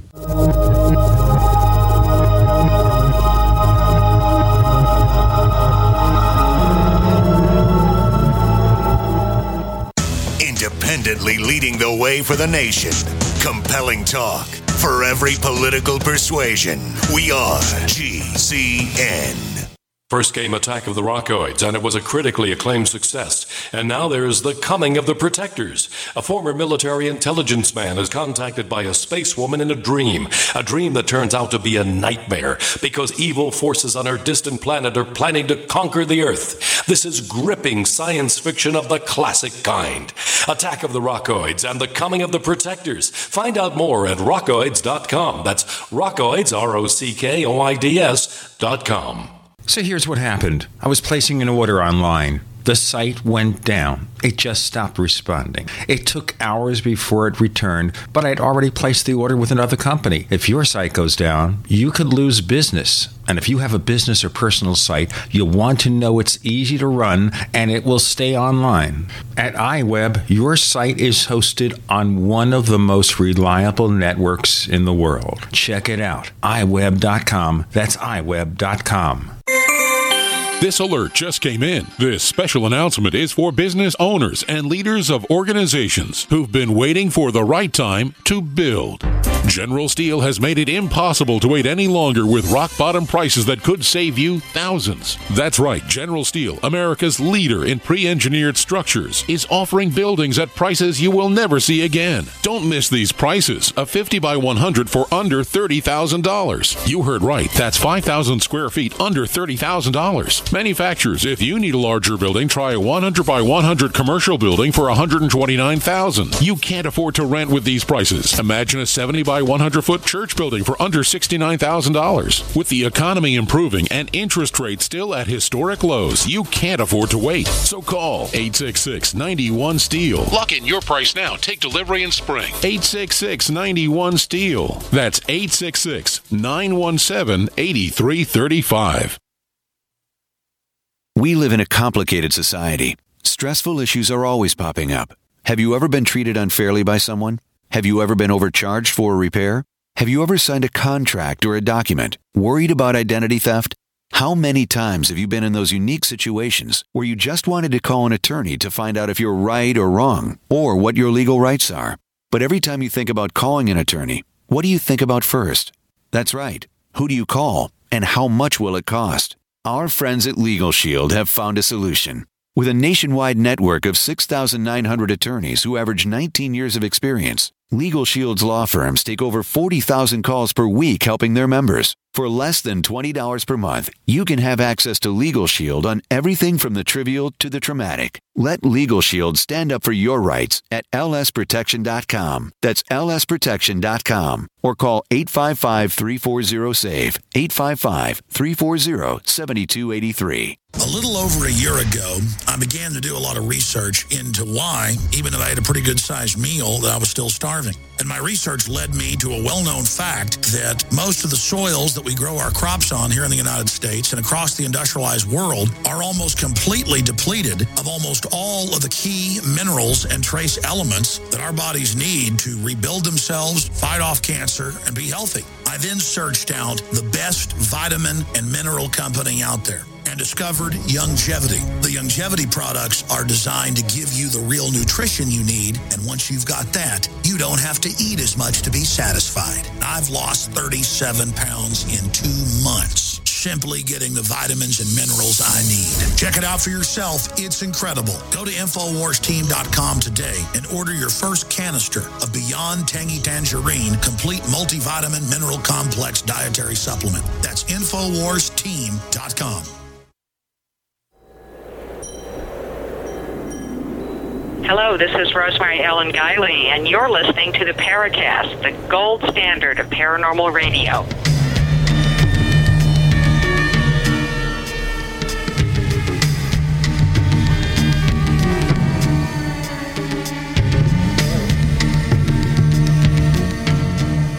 Gene and Chris on the Paracast. We're exploring the lizard man and all sorts of legendary creatures. Or critters with Lyle Blackburn. Chris, you have a question that you'd like to ask. Well, I want, before we go on to Boggy Creek, which I really want to cover with you, because this is one of the more well-known cases in cryptozoology. They made a movie about it. In fact, I think a couple of movies. Before we go on, though, let's talk about the lizard man archetype, or that symbol within the human sort of experience. You've done some backstory work, I'm sure, researching these types of reports down through history. Do we have any other examples of outbreaks of this type of humanoid form anywhere from else around the world? And then we'll talk about David Icke's claim that lizard people run the world. You mean they don't? Well, see, you'll never know. See, it's just an endless question, like chasing your lizard tail. So there's never been another outbreak of quote-unquote lizard man sightings that had the substance of the Bishopville case. Now, there's some other fleeting reports around the U.S. of these type creatures. There was an incident that occurred in 1958 in Riverside, California, in which a man claimed he had seen a creature roughly fitting this description run across the road in front of him. It came up out of the Santa Ana River. There is reports of a creature near Thetis Lake in British Columbia that came to be called the Thetis Lake Monster, and it was sort of a diminutive type gnomish reptilian humanoid creature. But there was only 2 sightings of that, and those were rather dubious at best. We talked about the Loveland frog, which occurred in Loveland, Ohio, which I don't think relates to this. It's a good story, and there's some spooky sightings involved with that. Again, no amount of extended investigations or mass sightings ever occurred with that. In Ohio, the Ohio River, there's been a few reports of sort of these creature from the Black Lagoon type creatures, but just not enough sightings or data or footprint casts or anything like that to really compare to the others. You can only just sort of lay out the stories of these and come to the conclusion that the Bishopville creature is not an isolated case. People have reported seeing creatures like this throughout the modern U.S. history. So, it's definitely an ongoing mystery. Well, you bring up U.S. history. How about South America, Asia, any place in Africa where humanoid-looking, bipedal, humanoid reptilian types have been reported? Do we have any body of evidence that suggests that this is a worldwide phenomenon, or is this just something that's exclusively in North America? Specifically in South America, I did try to look into that because I kind of talk about our archetype of the movie monster, the creature from the Black Lagoon, Swamp Thing type, creatures. And in the case of the creature from the Black Lagoon, it was reportedly influenced by a story that the producer had heard about a creature that had lived in South America. And I looked long and hard to find some better information on that. And all I could find was a scant tale that seemed very much rooted in folklore, sort of a merman type thing that came to the village every so often, and it was very folklore. I mean, as opposed to what you would consider cryptozoology, like sightings and a long history. So that's as far as I could get with that one in South America. I did not look in great detail at the general world, China and other places. So I can't say that there's not sightings of these creatures elsewhere, and I'm sure there are. And I also ruled out things like sightings that corresponded to UFOs. So to where I thought it would be an extraterrestrial type creature, I kept this in the realm of cryptozoology, right, because there have been a number of claims. Pamela Stonebrook, of course, comes to mind, claiming she had a reptilian lover and he was really good in bed and all that sort of thing. Kind of slimy, though, don't you think? Well, we won't get into graphic details on that one, but you should put blinders on in terms of your focus and really look at what appear to be on the surface some sort of cryptozoological reptoidal type form. Well, Boggy Creek. Now, this is something that a lot of people are interested in. We've got a number of questions on our forums about the legend of Boggy Creek. Why don't you give us a quick thumbnail sketch of this particular, I can't really call it a case because it's a lot more involved than that, but give us our first-time listeners maybe who have never heard of Boggy Creek, give them a thumbnail sketch of what we're talking about. Well, the Boggy Creek Monster, or as it's better known as the Fouke Monster, is a creature reportedly seen near the small town of Fouke, Arkansas, which is in southwest Arkansas, just across the border from Texas. This creature basically became publicly known in the early 1970s when sightings were recounted in the Texarkana Gazette newspaper. That led to a film director by the name of Charles Pierce coming down there and making a film called The Legend of Boggy Creek. And that movie was released in 1972 and became hugely successful in the 1970s. Went on to play in the movie theaters and drive-ins and on TV all throughout the 70s, made $25 million. I saw it in high school, actually, although I was otherwise engaged in the front seat. I didn't see much of the movie. Tell us more, Chris. No, I'm not going to ask you to do that. The point being also that amount of money for a movie doesn't sound like much today. I mean, if a movie only makes $25 million the first weekend, it's considered a possible failure, but this is a long time ago. Sure, and considering he only spent $160,000 to make it.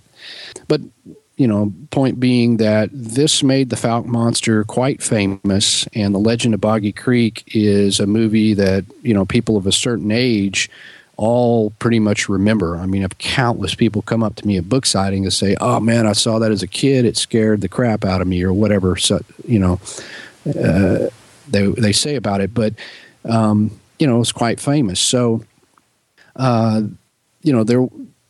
Behind all of this, and the tagline of the movie was a true story, it was based on real reports by real people that were dramatized in the movie. And as someone who saw it when I was a little kid in the drive-in, I always remembered it. I loved the movie. Obviously, I always, loved Bigfoot, so this was something that was more close to my hometown. As an adult and doing this kind of work, I wanted to look into it and sort out just what was true about it. How far back did the sightings of the creature go? Is it still sighted today? And that's the exploration I go through in my book. Give us a kind of a blow-by-blow description. who saw it first? What was the most celebrated sighting? Give us a description of the creature. Give us a little bit of background on, what kind of terrain that we're talking about here in Arkansas. Kind of set the stage a little bit here and give our first-time listeners something that they can kind of grab a hold of. Well, the creature is generally described as being about 7 feet tall. It's covered in hair. The hair color, ranges from black to brown. Generally described as having longish hair, kind of a southern Sasquatch type description. It's often associated with having a foul odor, not unlike the skunk ape, and is described as having ape-like features, but walking upright on two legs like a man. So again, it's basically a Bigfoot type creature that lives in Arkansas. And the area where it is seen in Fouke, backs up to the Sulphur River bottoms, and that is a very remote and swampy bottomland area that even today is something where a lot of people don't settle. There's a lot of area there where large animals could remain elusive. The most celebrated sighting occurred in 1971. We'll go back to 1971, back through time, back in our time machine. In a moment, we have Lyle Blackburn. We're exploring the Beast of Boggy Creek. I almost feel it's right beside me right now. No, that's my dog, and he's white, and he's small and cute. With Gene and Chris, you're in the Paracast.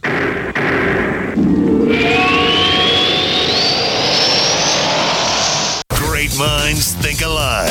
The network for the independent-minded. The Genesis Communications Network. GCN. Hi, this is Ted Anderson. If you'd like to listen to GCN programs on the go, I have great news. GCN has created a Droid and iPhone application, and it's free. Just as easy as going to GCNlive.com, click on the banner, and download. Before you know it, you'll be listening to your favorite hard-hitting GCN shows, live or on demand, right on your Droid or iPhone, 24/7 and on the go. So download the Droid and iPhone app free by clicking on the banner at GCNlive.com. Thanks again for listening to GCNlive.com. Again, that's GCNlive.com. Hi, this is Ted Anderson. Have you ever wondered why banks, stockbrokers, investment advisors won't talk about gold IRAs? They've been available since 1986, yet the financial industry won't recognize the value of gold for your retirement. Gold has outperformed paper investments, yet no word about IRAs. If you would like to have gold for your retirement, call 800-686-2237. Don't get left behind by rising inflation and low returns. Call 800-686-2237. Secure your future and call 1-800-686-2237. It's that time of year again, and you know what that means. Cold and flu season. But don't worry, herbalhealer.com has you and your loved ones covered with our safe and natural products. Cold and flu fighters like beta-glucans, olive leaf antiviral capsules, grapefruit seed extract, HHA 4-herb capsules, elderberry power, and respirate.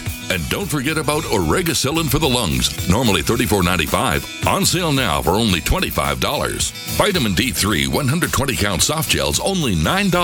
Whole body and homeopathic detoxes for the lungs, kidneys, liver, lymph, and brain, normally $26.95, now just $20. Herbalhealer.com also offers correspondence courses to teach you how to handle your health naturally. And as always, new customers get a free 128-page catalog with your order. Visit herbalhealer.com and click the Winter Specials button to save on our natural cold and flu fighting products. Herbalhealer.com, healing the world with nature, one person at a time, since 1988.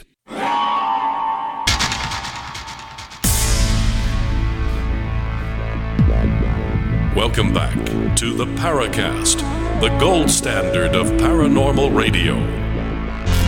And now, here's Gene Steinberg.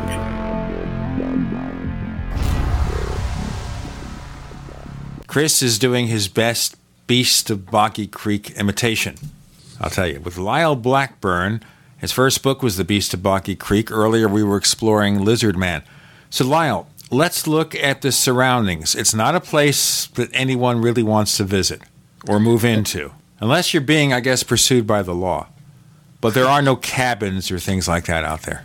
No, I mean, a lot of people like to go there, and Bigfoot enthusiasts often go to Fouke. It's like the Mecca of Southern Bigfoot. But no, you're not going to find cabins or motels or anything. It's definitely very rural. Certainly was in the early 70s, and is still a small off the way town. It sounds like a pretty Fouked up place to live. Yeah.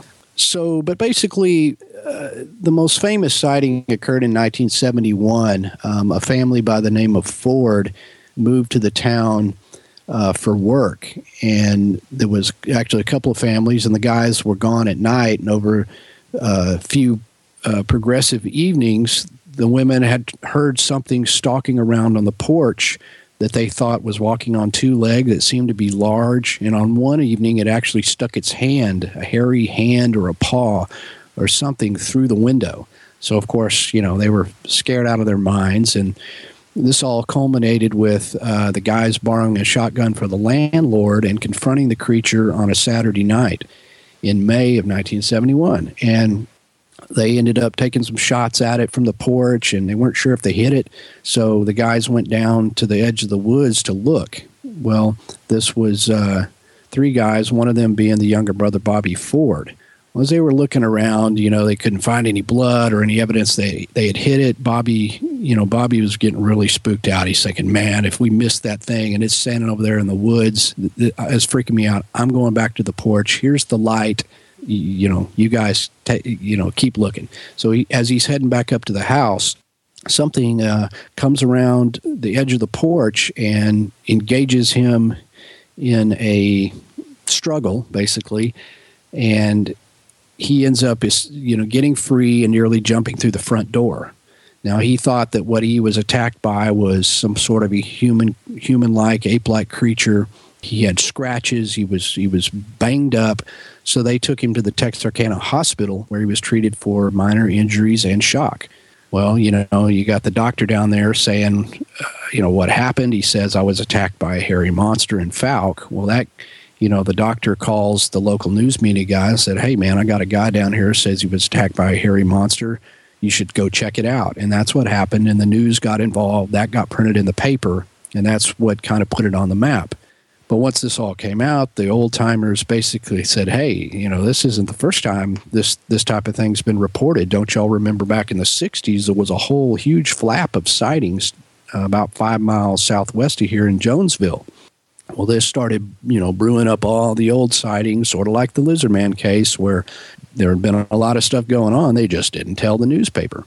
However, there was many, many sightings, and most people generally believe that the Fouke monster sightings began in the 1940s, or that's what you used to find if you searched the internet. However, I found that there were sightings back to at least 1908 in this area.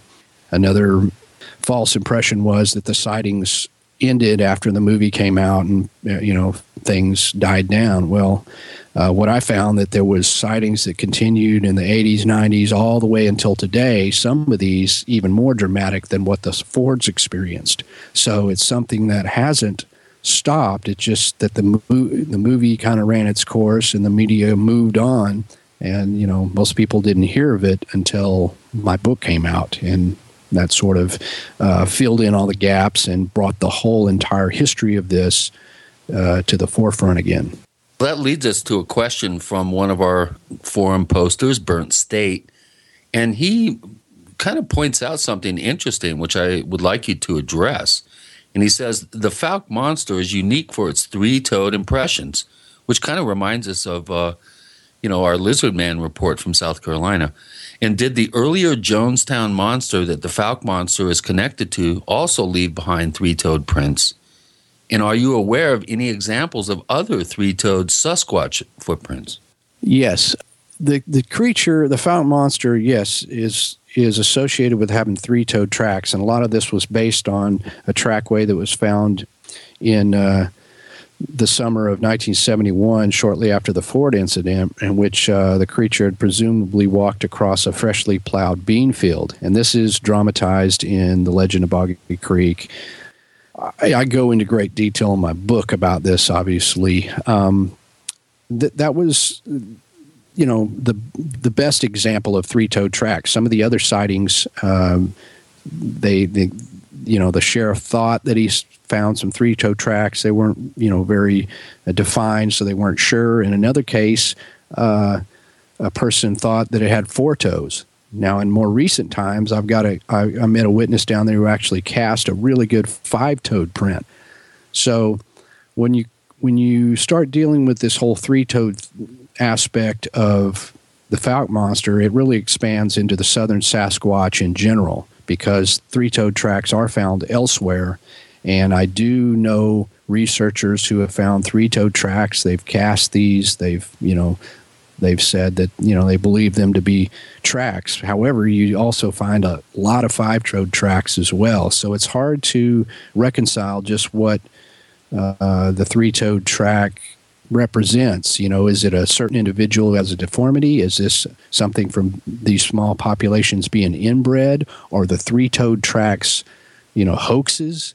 There was some dubious business going on with this famous trackway found in Fouke that you can read more about in the book. But it's not unlike some of the lizard man stuff. And again, you got a swamp. Fouke is near a place called Mercer Bayou and the Sulphur River bottom, so you have a swampy area. Suddenly you have three-toed tracks. So definitely fascinating, but there's just not enough examples of it to really ultimately decide if all the creatures in the area have three toes, or if it's just one with a deformity, or if this is one incident that simply, isn't real. You mentioned in your research that you found alleged sighting reports anecdotally that go all the way back into the early 20th century. What are we talking about here? Give us a sense of the geography of the area.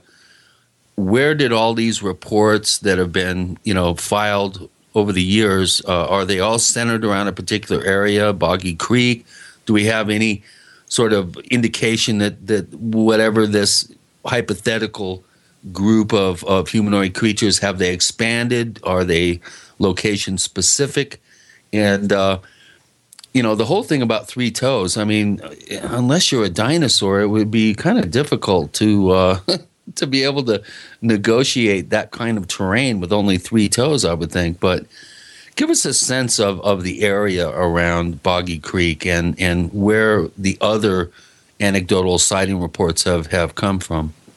Well, it's really within about a 20 square mile area where most of the sightings have taken place, and I've plotted these on a detailed map, so I'm quite familiar where each one had occurred. In general, they occur south of Fouke, which would encompass that Jonesville area that our listener asked about, all the way down to the end of Mercer Bayou. And the first sighting in 1908 happened down at the bottom end of Mercer Bayou, the most southern point. And that was a small girl reporting that she had seen some sort of a hairy man, which is, kind of a sketchy report. But going up in the 20s and 30s and 40s, you start getting more of these same kind of things. And they would range generally in that Mercer Bayou area and near the Sulphur River as well. We have Lyle Blackburn. His books are The Beast of Boggy Creek and Lizard Man. Right now we're focusing on The Beast of Boggy Creek, which makes me not want to be visiting Arkansas anytime soon. Okay, with Gene and Chris, you're in the Paracast.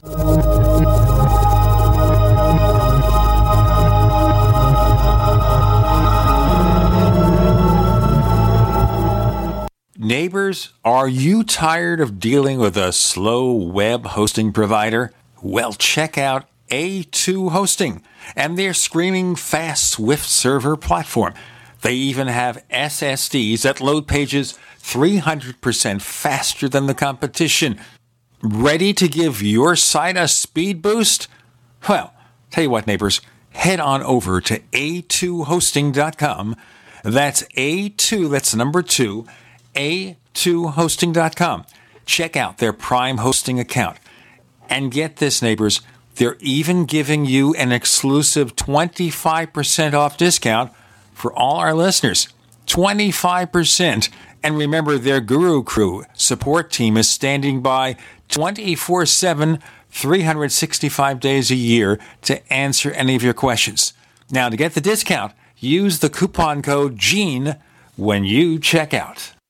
Hi, this is Steve Spillum for Midas Resources. In 1971, President Nixon took the United States off the gold standard and put us into a fiat currency. This allowed Congress and the Federal Reserve to create trillions of dollars out of thin air. The national debt has risen to incredible heights, and your hard-earned dollars by a small fraction of what they once did. The average life expectancy for a fiat currency is 27 years. The dollar is failing and on borrowed time. When currencies fall, people turn to gold and silver because gold and silver have been real money for more than 5,000 years. It is our mission at Midas Resources to help you preserve your capital. Don't let your personal savings shrink to nothing. For important free information on how you can protect your personal wealth, contact me, Steve Spillum, at 1-800-686-2237, extension 308.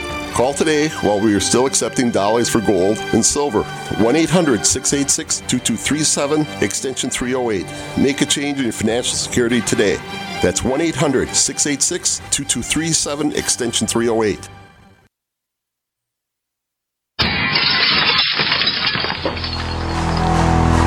In the U.S., 1 in every 50 homes will have a break-in this year. Burglars call it smash and grab. Police call it robbery. We call it avoidable. We are Fake TV, a simple electronic device that can fool even professional burglars. Fake TV easily plugs into any outlet and simulates the changing colors of a television. To a burglar, it looks like someone must be home watching TV, so they'll likely move on to an easier target. At only $29.95, Fake TV costs less than a month of most alarm monitoring plans and comes with free shipping. Order your Fake TV by calling 877-5-FAKE-TV or go to faketv.com. That's 877-532-5388 or faketv.com. Fake TV, the burglar deterrent. There are many things the human body can do very well, but maintaining the proper pH level isn't always one of them. That's where AlkaVision Plasma pH Drops can make a world of difference. AlkaVision Plasma pH Drops helps your body do what's natural. Just a few drops a day helps rid your body of harmful waste and acid while promoting health and restoring vibrance and energy. Alkalizing boosts your immune system and can help fight headaches, irritability, cramping, and insomnia. Alkalizing also helps the body fight depression and even bone loss. To learn more about the importance of alkalizing and how you can find life-changing and vital balance, please visit AlkaVision's brand new website at alkavision.com. Same great products, but now easier to use and more informative than ever before. To get your very own Plasma pH Drops for just $29.95, call 800-518-7615 or visit alkavision.com. That's ALKA vision.com. Alkalize your body and supercharge your health at the new alkavision.com. We'd like to hear from you. If you have a comment or question about the Paracast, send it to news@theparacast.com. That's news@theparacast.com. And don't forget to visit our famous Paracast community forums at forum.theparacast.com. Hey, we have this group of people here, of which our guest is now joining this illustrious crew. Brad Steiger, Nick Redfern, Red Pill Junkie, and even Bryce Sable. Okay, on the Paracast this week, it's all monsters all the time. You know what bothers me a little bit about all this is you have these little pockets of cases that become suddenly famous, like Boggy Creek, like the Lizard Man, South Carolina, like, of course, Mothman in West Virginia. Is there a reason at all in your research? Can you determine why they seem to show up in these little pockets around the country? Well, I'm not sure. Part of it is just, what happens to get in the paper. And I mean, these creatures are identified suddenly with some regional name, such as the Fouke Monster, and it's being printed in the paper as such. And I think people have some impression that the Fouke, because it's called the Fouke Monster, that it's something different than, say, a southern Sasquatch creature from Texas. Down there, they call them, the Caddo Critter, or the Sabine thing. But, basically they're the same thing. I mean, they're described in a similar way. If you start looking at the map, you see that all these waterways and forest areas connect together. So whereas one town may call it one thing or, another town calls it the other, really we're just talking about southern Sasquatch creatures, not necessarily a whole bunch of varied and different primate or ape-like creatures. So a lot of it just depends on what gets in the paper. And, of course, in the case of the Legend of Boggy Creek, where you have a famous movie made about it, it stands as sort of an iconic creature unto itself, the Fouke monster. But, essentially, if you start looking into these in great detail, you find that, you're just kind of dealing with southern Sasquatch or a skunk ape in a more general sense. They don't recognize town names or borders or states or anything like that. And they may move, obviously, up and down waterways and in through forest areas from one town to another. Let me ask you a question here which bothers me. And that is, we have all these very fascinating reports over the years of strange creatures. We've got the lizard man, we've got the Mothman, Beast of Boggy Creek, Bigfoot, whatever. But it doesn't seem as if investigators are really getting us any closer to a conclusion as to what's going on. Is there a better approach, do you think? Well, it might be time for a better approach because you're right. You're not getting any closer. And it's funny, if you go back and watch a show, say from the 1970s, a show In Search Of, for example. It was a show that ran on television. It was narrated by Leonard Nimoy. It was quite popular. You look at that, and you look at a modern-day show such as Monster Quest, which was a great show. It was about the same subject of cryptozoology and unexplained monsters. You look at those two, and, they're very similar. You realize that what they were doing back in the 70s was pretty much what we're doing today. It's no different. We do have some more sophisticated equipment and gear to use nowadays, but the approach is the same. The dedication by these researchers is the same. What we know about these creatures is still the same. So I'm not sure what more there can be done to, to really facilitate the proof of these things. They just tend to remain just on the edge, of our civilization, just on the edge of our grasp. It's still a mystery. It's an ongoing mystery. And, maybe something that will just continue like this forever. I don't know. Or, but other than a body coming forth to where we can ultimately scientifically examine it, it's just going to remain just out of the hands of these researchers. Now, let me say something funny. Don't take it as an insult. But hasn't it been said that if you keep doing the same thing over and over again, expecting a different result, that's one definition of insanity? Possibly. All right. Well, one thing that comes up occasionally is possible DNA testing. If we have another species here, not discovered, and they're crawling all over the place, what about a DNA sample? Let's see if we can't get evidence of something strange. Well, and that's something that they are doing. DNA is really starting to come into the picture because it's more affordable, and there's people that are actually, reputable scientists that are actually willing to look at DNA evidence submitted from, Bigfoot samples and things. So that's definitely something on our side. But, ultimately it's going to take a quality sample in order to produce the right results. And to get that sample, you got researchers out in the woods just looking for the proverbial needle in the haystack to find one little hair or one piece of skin or what have you in order to get and extract the DNA out of. And so far, even samples with the best intentions have been either A, contaminated, or they come up to be something like bear or wolf or something, that we didn't really want to hear, but that's the facts. DNA and science don't lie. So, we do have those tools, but you're still depending on amateur researchers using their own funds to go out in the woods and, against all odds, try to get themselves a little piece of a creature that, has been successful in eluding everybody now for all this time. Right. You wonder, though, whether maybe what investigators of this sort ought to be doing is take a course in crime scene investigation. Learn how to gather the samples, certainly if you're not a professional. We understand the samples could be contaminated, especially out in a place where lots of creatures are roaming around. How do you get the sample? That's the one that will give you the smoking gun. But is there no way to possibly take some extra courses in that subject? Maybe learn a few techniques that will help you. Because where are we going now? Right. I mean, there are researchers out there that are familiar with those techniques. And if they find a sample, they are going to follow the protocol that science recommends on data collection.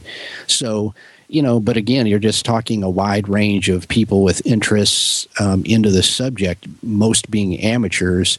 It's just sort of up to them to think, oh, well, maybe I should, take a course on data collection. I should, know more about evidence collection and things like that. Unfortunately, a lot of them don't. I get, photos of hair sent to me. I found this hair and I don't know what it is. Well, they're holding it in their hand. I'm like, oh, if it's, it's already been contaminated, so people just get excited and don't think about these things. Whereas, longtime researchers, and there are quite a few of those, they do know these techniques and they will observe them when possible. So you just have such a wide range of people looking into it.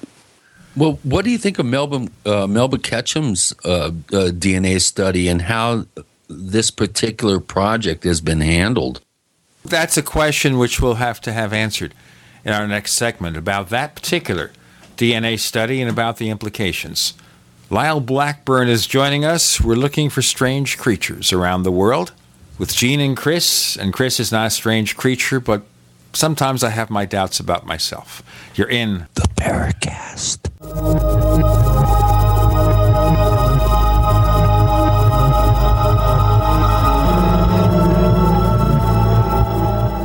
Not just an alternative to the mainstream media. We're the premier independent talk radio network. We are GCN. Graphic Converter is the image manipulation tool for the rest of us. It does not use any database. You get full control of all your files. Want to view the images of a folder? Drag it into Graphic Converter and a powerful browser opens up to show your image files. You could use it for slideshows. You could use it to import images from digital cameras or from scanners. Need to do some image editing? You can do that too in Graphic Converter. Also print catalogs. Convert from so many formats I can't even list them. Download now to see if Graphic Converter is good for you, like 1.5 million other users. Guess what? You could save money when you buy Graphic Converter. Use the coupon code Night Owl. Use the coupon code Night Owl to get a special price for Graphic Converter. Go to lemkesoft.com. That's LEMKE soft.com. lemkesoft.com. LEMKE soft.com. For over 5 years, you've been hearing about the Berkey Guy, so you may know a few things about him. For example, you are well aware of the superior quality and effectiveness of Berkey water filters and accessories. But did you know the Berkeys have had independent lab tests done to prove just how effective they are? It's true, and he can email you the test results. Just visit goberkey.com. You may also know that the Berkey Guy has helped tens of thousands of people get better prepared. Now here's something you may not know. GoBerkey.com has amazing specials and deals all the time on a wide variety of survival and preparedness products, most ready to ship same day. Visit the Berkey Guy at GoBerkey.com and be sure to click the red Products on Sale Now button. You can always call toll-free 877-886-3653. Again, that's 877-886-3653. GoBerkey.com, home of the Berkey Guy. Now you can get the same survival food U.S. Special Forces use on their toughest field missions. High-protein, high-energy, freeze-dried foods known as long-range patrol rations or LRPs. Soldiers love LRP rations. They're lightweight and easy to carry. Easy to prepare by just adding water. Easy to enjoy because they taste great. Civilians love LRPs as a solution for emergency preparedness and recreational activities with limited storage space, such as hiking, climbing, sailing, or RV travel. Veteran-owned Freeze Dry Guy is your exclusive source for this 2013 U.S. military overrun. Long on nutrition, these delicious entrees have a long shelf life, lasting decades. But this rare opportunity, this limited supply, will not last long. You have to act now. Call 866-404-3663, 866-404-FOOD, or log on now to freezedryguy.com, freezedryguy.com. It's that time of year again, and you know what that means. Cold and flu season. But don't worry, herbalhealer.com has you and your loved ones covered with our safe and natural products. Cold and flu fighters like beta-glucans, olive leaf antiviral capsules, grapefruit seed extract, HHA 4-herb capsules, elderberry power, and respirate. And don't forget about oregacillin for the lungs, normally $34.95, on sale now for only $25. Vitamin D3 120-count soft gels, only $9. Whole body and homeopathic detoxes for the lungs, kidneys, liver, lymph, and brain, normally $26.95, now just $20. Herbalhealer.com also offers correspondence courses to teach you how to handle your health naturally. And as always, new customers get a free 128-page catalog with your order. Visit herbalhealer.com and click the Winter Specials button to save on our natural cold and flu fighting products. Herbalhealer.com, healing the world with nature, one person at a time, since 1988. This is Jerome Clark, author of the UFO Encyclopedia and other books. You're listening to the Paracast.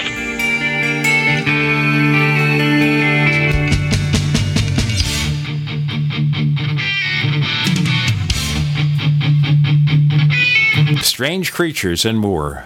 Gene and Chris talking to Lyle Blackburn. So, Lyle, Chris had a question for you.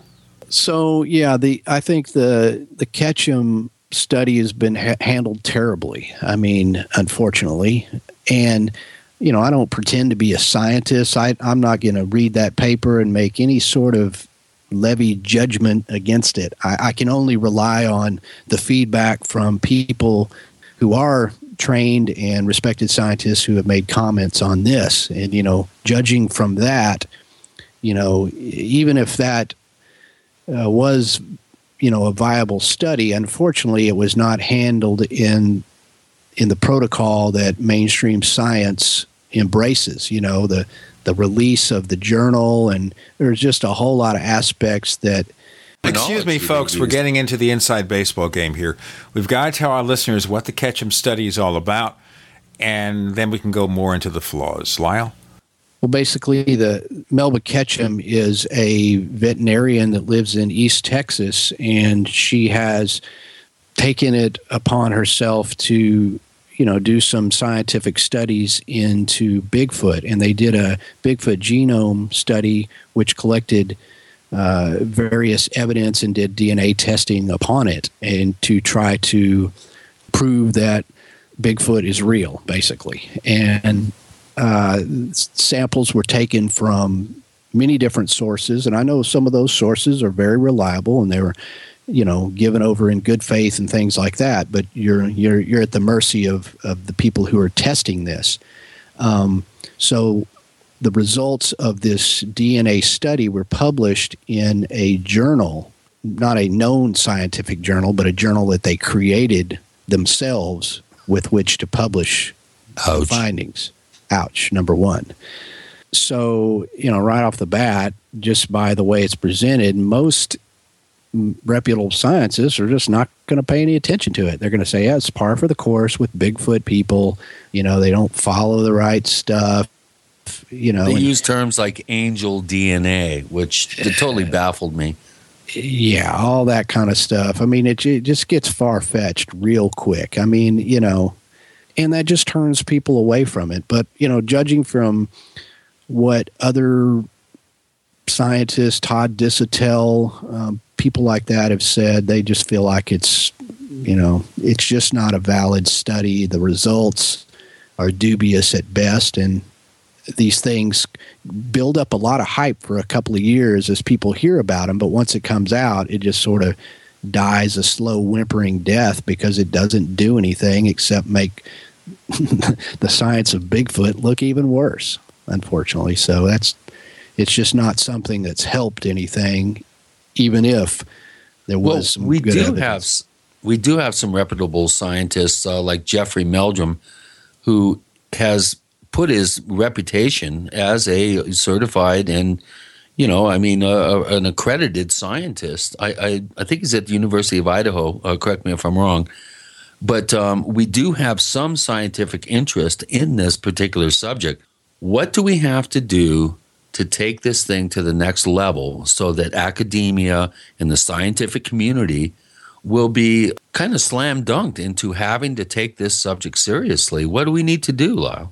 Yeah, I mean, guys like Dr. Meldrum are a big credit to, Bigfoot research as a whole. I mean, his expertise is in footprint analysis, locomotion of, bipedal creatures. So, he's not a DNA guy, but he's a good spokesperson for, the science of Bigfoot. But ultimately, I mean, at this point, Bigfoot is a pop cultural icon.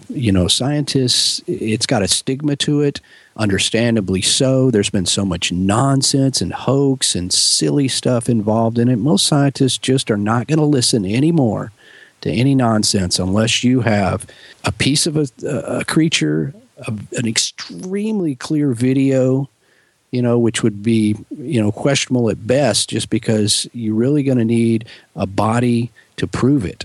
It's just at this point, that's what it's going to take before mainstream science. And I'm not saying go out and kill a Bigfoot to get a body. I'm just saying that's what it's going to take, whether you find a piece or find a finger or a hair or something where it's a definitive, sample that can create a DNA signature that can be verified as unknown. Lyle, I've been monitoring a thread at forum.theparacast.com where our listeners can ask our guests questions. One of the threads has been kind of zeroing in on this whole anomaly of hunters allegedly seeing a Bigfoot, having them, in their rifle scope, and then not taking the shot. We do have a handful of cases where hunters have claimed to have tried to take down a Bigfoot. But don't you think that, someone like getting a headshot on a Bigfoot, going and dragging that thing down to the nearest hospital, forensic lab, sheriff's office, whatever, do you think that would, for once and for all, establish that this is a flesh and blood cryptozoological creature? And why haven't we seen that up until now? Oh, yeah. That would end the debate right there. And that's, there are newly discovered species of primates, coming out of Africa and things like this. And the way they're proven is somebody's got a body, or something like that. So that's the same thing with Bigfoot. If somebody drags they usually one find out it in a local market being sold as food. Yep. Yeah. Something like that. The locals don't know it's, a rare and uncatalogued primate. They just see it and then there it is. So, but the situation with hunters, that's a puzzling thing is you do have reports of many hunters having Bigfoot sightings, and many of these occurring when they're in the tree stand and they've got their rifle there and they've got it, in the sights of their scope. I talked to a witness I was interviewing just last week who was in that very position. And I said, why did you not shoot it? You could prove it. He said, I thought about it. I looked at it. He said, it was just so astounding at what I was looking at. He thought, what if I miss? What if I shoot? It doesn't take it down. What if there's others standing, in the trees that I can't see? If I shoot that thing, I just don't know what's going to happen. Not only that, what if it's the chance that this is somehow related to humans or whatever? I don't want to be drag this down and then be thrown in jail for murder. There's just so many questions that you've got to confront. Some of that sounds like an excuse, though, like maybe they're closely related to humans and I'll be arrested for murdering a Bigfoot.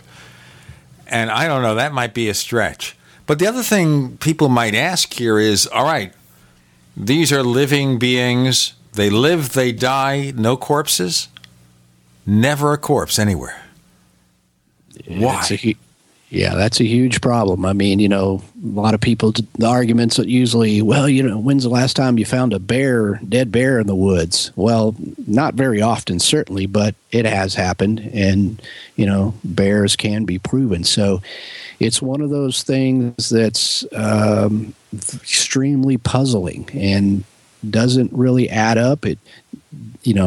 The fact that we don't have a body doesn't disprove it, of course, and that's kind of what keeps that carrot dangling that, well, you got to keep looking. People say they see them, so, hey, there must be something to it. So, but why that none of them have been hit by a car, not one hunter has actually shot one and dragged it out of the woods. Now, hunters say they've shot it, but they just didn't bring it in. So these hunters in particular didn't have a problem in shooting them. They didn't worry about being attacked by masked Bigfoot or being arrested by the police for murdering a Bigfoot. We'll get into more of this in a moment. We have Lyle Blackburn here for one more segment with Gene and Chris. You're in the Paracast.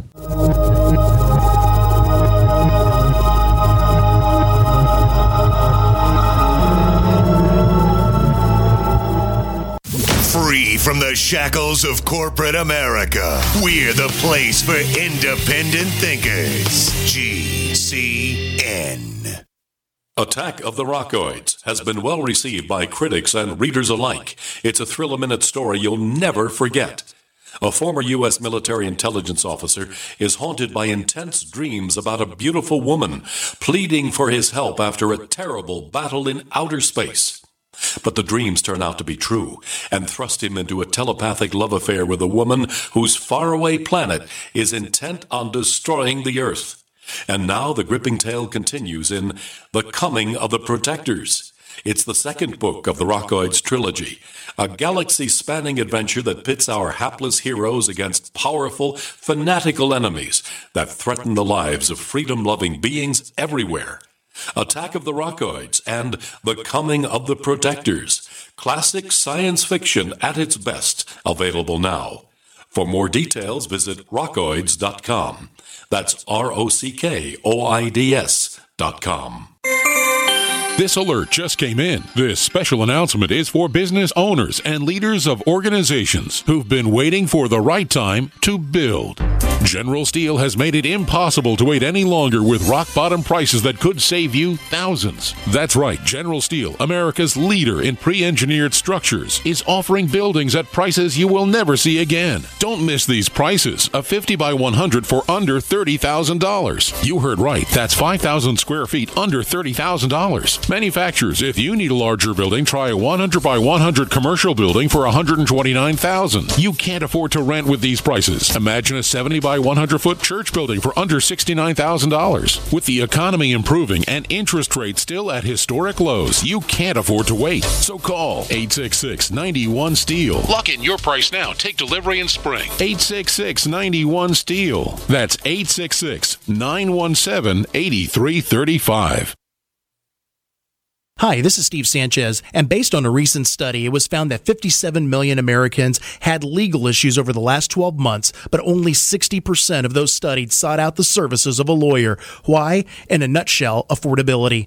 Well, my friends at Legal Shield have created a solution that can help you not if, but when you need an attorney. For as little as $17 per month, Legal Shield will provide you unlimited access to qualified attorneys at an accomplished law firm for advice and counsel on legal issues, no matter how serious or trivial. For over 40 years and with 1.4 million families across North America, Legal Shield can help you, the loyal GCN listener. Representatives are standing by now to answer your questions, so call them now at 1-855-340-SAVE. That's 1-855-340-7283, or visit them at lsprotection.com. That's lsprotection.com. Pharmacist Ben Fouke knows the importance of proper digestion. Make sure you take a look at the Ultimate Enzyme product. They're made with bile salts and fat digestion enzymes and protein digestive enzymes. And not only do the Ultimate Enzymes give you obvious benefits for digestion, but they can also help keep your blood flowing through your circulatory system. As most of you probably know by now, thick, sludgy, clotting blood is a serious risk factor for heart disease and stroke.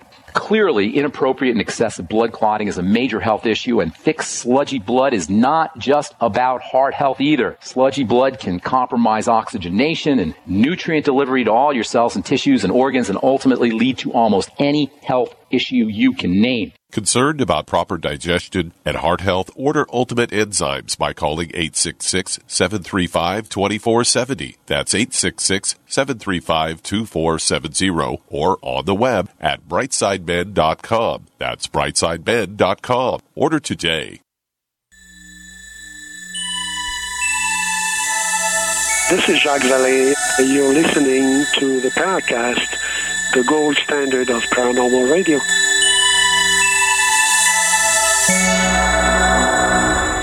Monster Hunting with Lyle Blackburn, exploring the case at Boggy Creek, the Lizard Man, and all these monsters, trying to find some evidence about what's going on.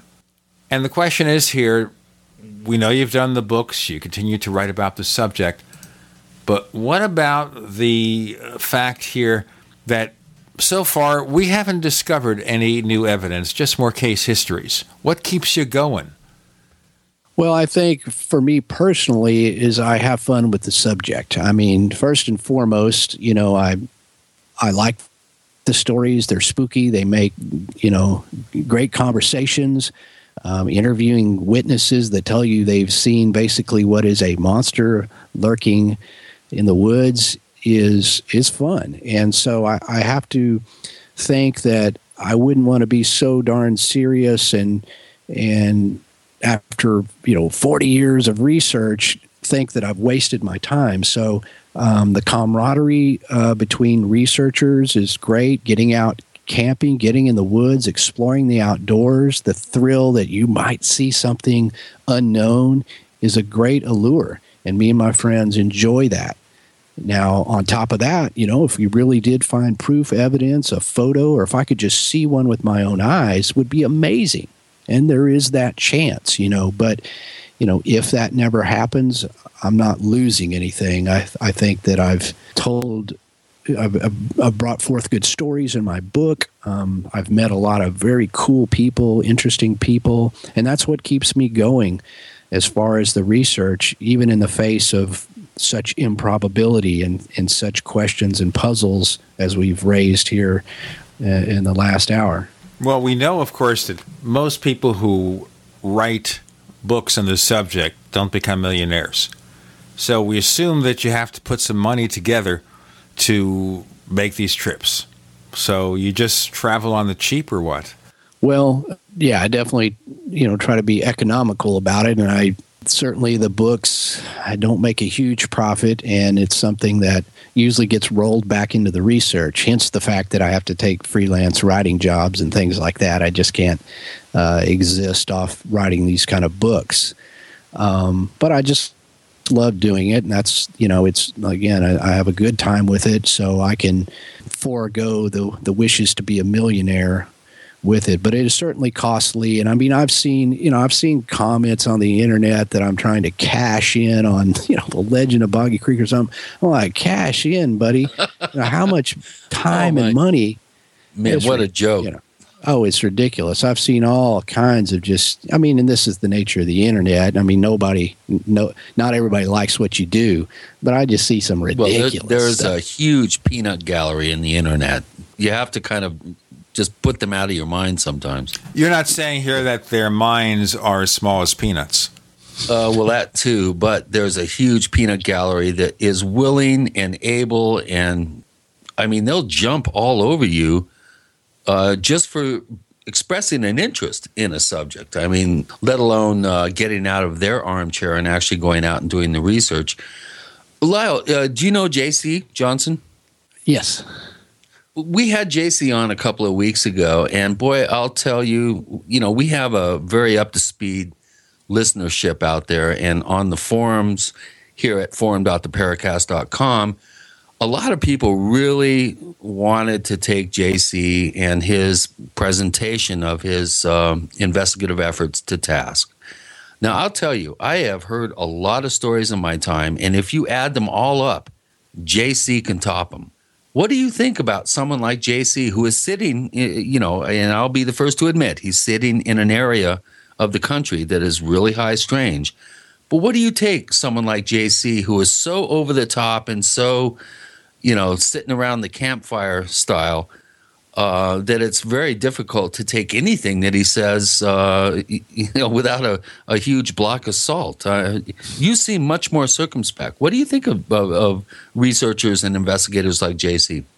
Again, this is, something that has a wide range of people that are attracted to the subject, and researchers vary dramatically in their approach. Some more scientific, some more dramatic. But I try to look at, I try not to be the peanut gallery. I try not to, judge people's or jump to conclusions about stuff, because we are dealing with high strangeness, as you say, and there really are no right or wrong answers, and we're really not, unless somebody's looked into that case and talked to those witnesses and knows more about it, you really can't just dismiss it. Now, you can definitely, I try to focus on what I believe to be the most credible sources and the most credible stories, and focus on that, because there's plenty of them. You really don't have to get ridiculous. So, but JC's been doing it a long time, and he knows he's smart about the subject, and I respect his research, and I respect the research of what everybody else has done, save for somebody who's like purporting hoaxes or parading bodies around the U.S. Well, Lyle, hold on. Wait a minute. JC has been hot on the trail of a group of centaurs. He claims that I think it's like some little retreat center or monastery with a priest and acolytes living in a remote area of New Mexico, have been seeing centaurs. Have you ever heard, ever, of a centaur report, except for some sort of Greek myth or something? Okay, let's sit down for this. Ladies and gentlemen, let's get ready for the response from Lyle. Okay, yeah, the centaur. Well, I don't know about that. I'm not really up on his centaur investigation, so I'm not totally qualified to comment on that. Now, I just don't know. But I can tell you that people report some really bizarre stuff. And then this is coming from somebody. Okay, let me ask you this. If you saw a horse with the upper body of a human instead of a horse head, and you had a 30-06, would you take that sucker down or what? I guess so. I'd be thinking like Clash of the Titans, the gods might punish me for this, but I mean, I don't even know what to think about. That's so off my radar. I'm just way more down to earth. If I hear a centaur report, I don't know. I'd have to hear it straight up. But again, I'm the type of person that I don't have time to debunk everybody's goings-ons. If I'm face to face with a researcher and they tell me about it, then I can make a much more better judgment. I might think they're crazy, but until then, I just say, "That's your case, man." And if you can prove it, great. I mean, do what thou willst. Yes, that's your deal. Well, I know JC. JC actually is a friend, and I've spent some time with him. I've done some work out in the field with him, and I'll tell you, I have never met a guy that's more enthralling around a campfire than this guy. I mean, it doesn't matter what the subject is, he's got one for you. Yeah, and that's his forte, and that's awesome. And at the end of the day, again, it's all great mysteries, and we're just trying to sort through them as best we can. So okay, so what's up for you in the future here? What is on your radar? We've only got about a minute left. Give us a sense of where you're going with your particular research. I'm looking into writing a book that's more of a general Southern Sasquatch type thing. So I'm still trying to sketch out exactly what I'm doing, but it will be a back to a Bigfoot book. I got some appearances coming up. I'll be at the Ohio Bigfoot Conference on April the 26th. And all that. So, but people can follow me by checking out my website, lyleblackburn.com, find out where to get my books, all that sort of stuff, and send me some feedback if you like.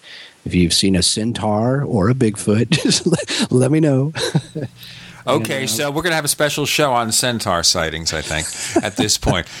Chris O'Brien can be found at OurStrangePlanet.com, and they're setting up the StalkingTheHerd.com site. It's already got its rudimentary features there. We've got a special section in our forum at forum.theparacast.com for Chris's new book. And if you go to theparacast.com, you can download every episode of the Paracast. Now, this week, I understand, in addition to GCN and Boost Radio Network, we'll be joining IRN Internet Radio Network for a wider reach for the Paracast. Lyle Blackburn, thank you for joining us on the Paracast. Hey, yeah, thanks so much for having me. I really appreciate it. Enjoyed the conversation.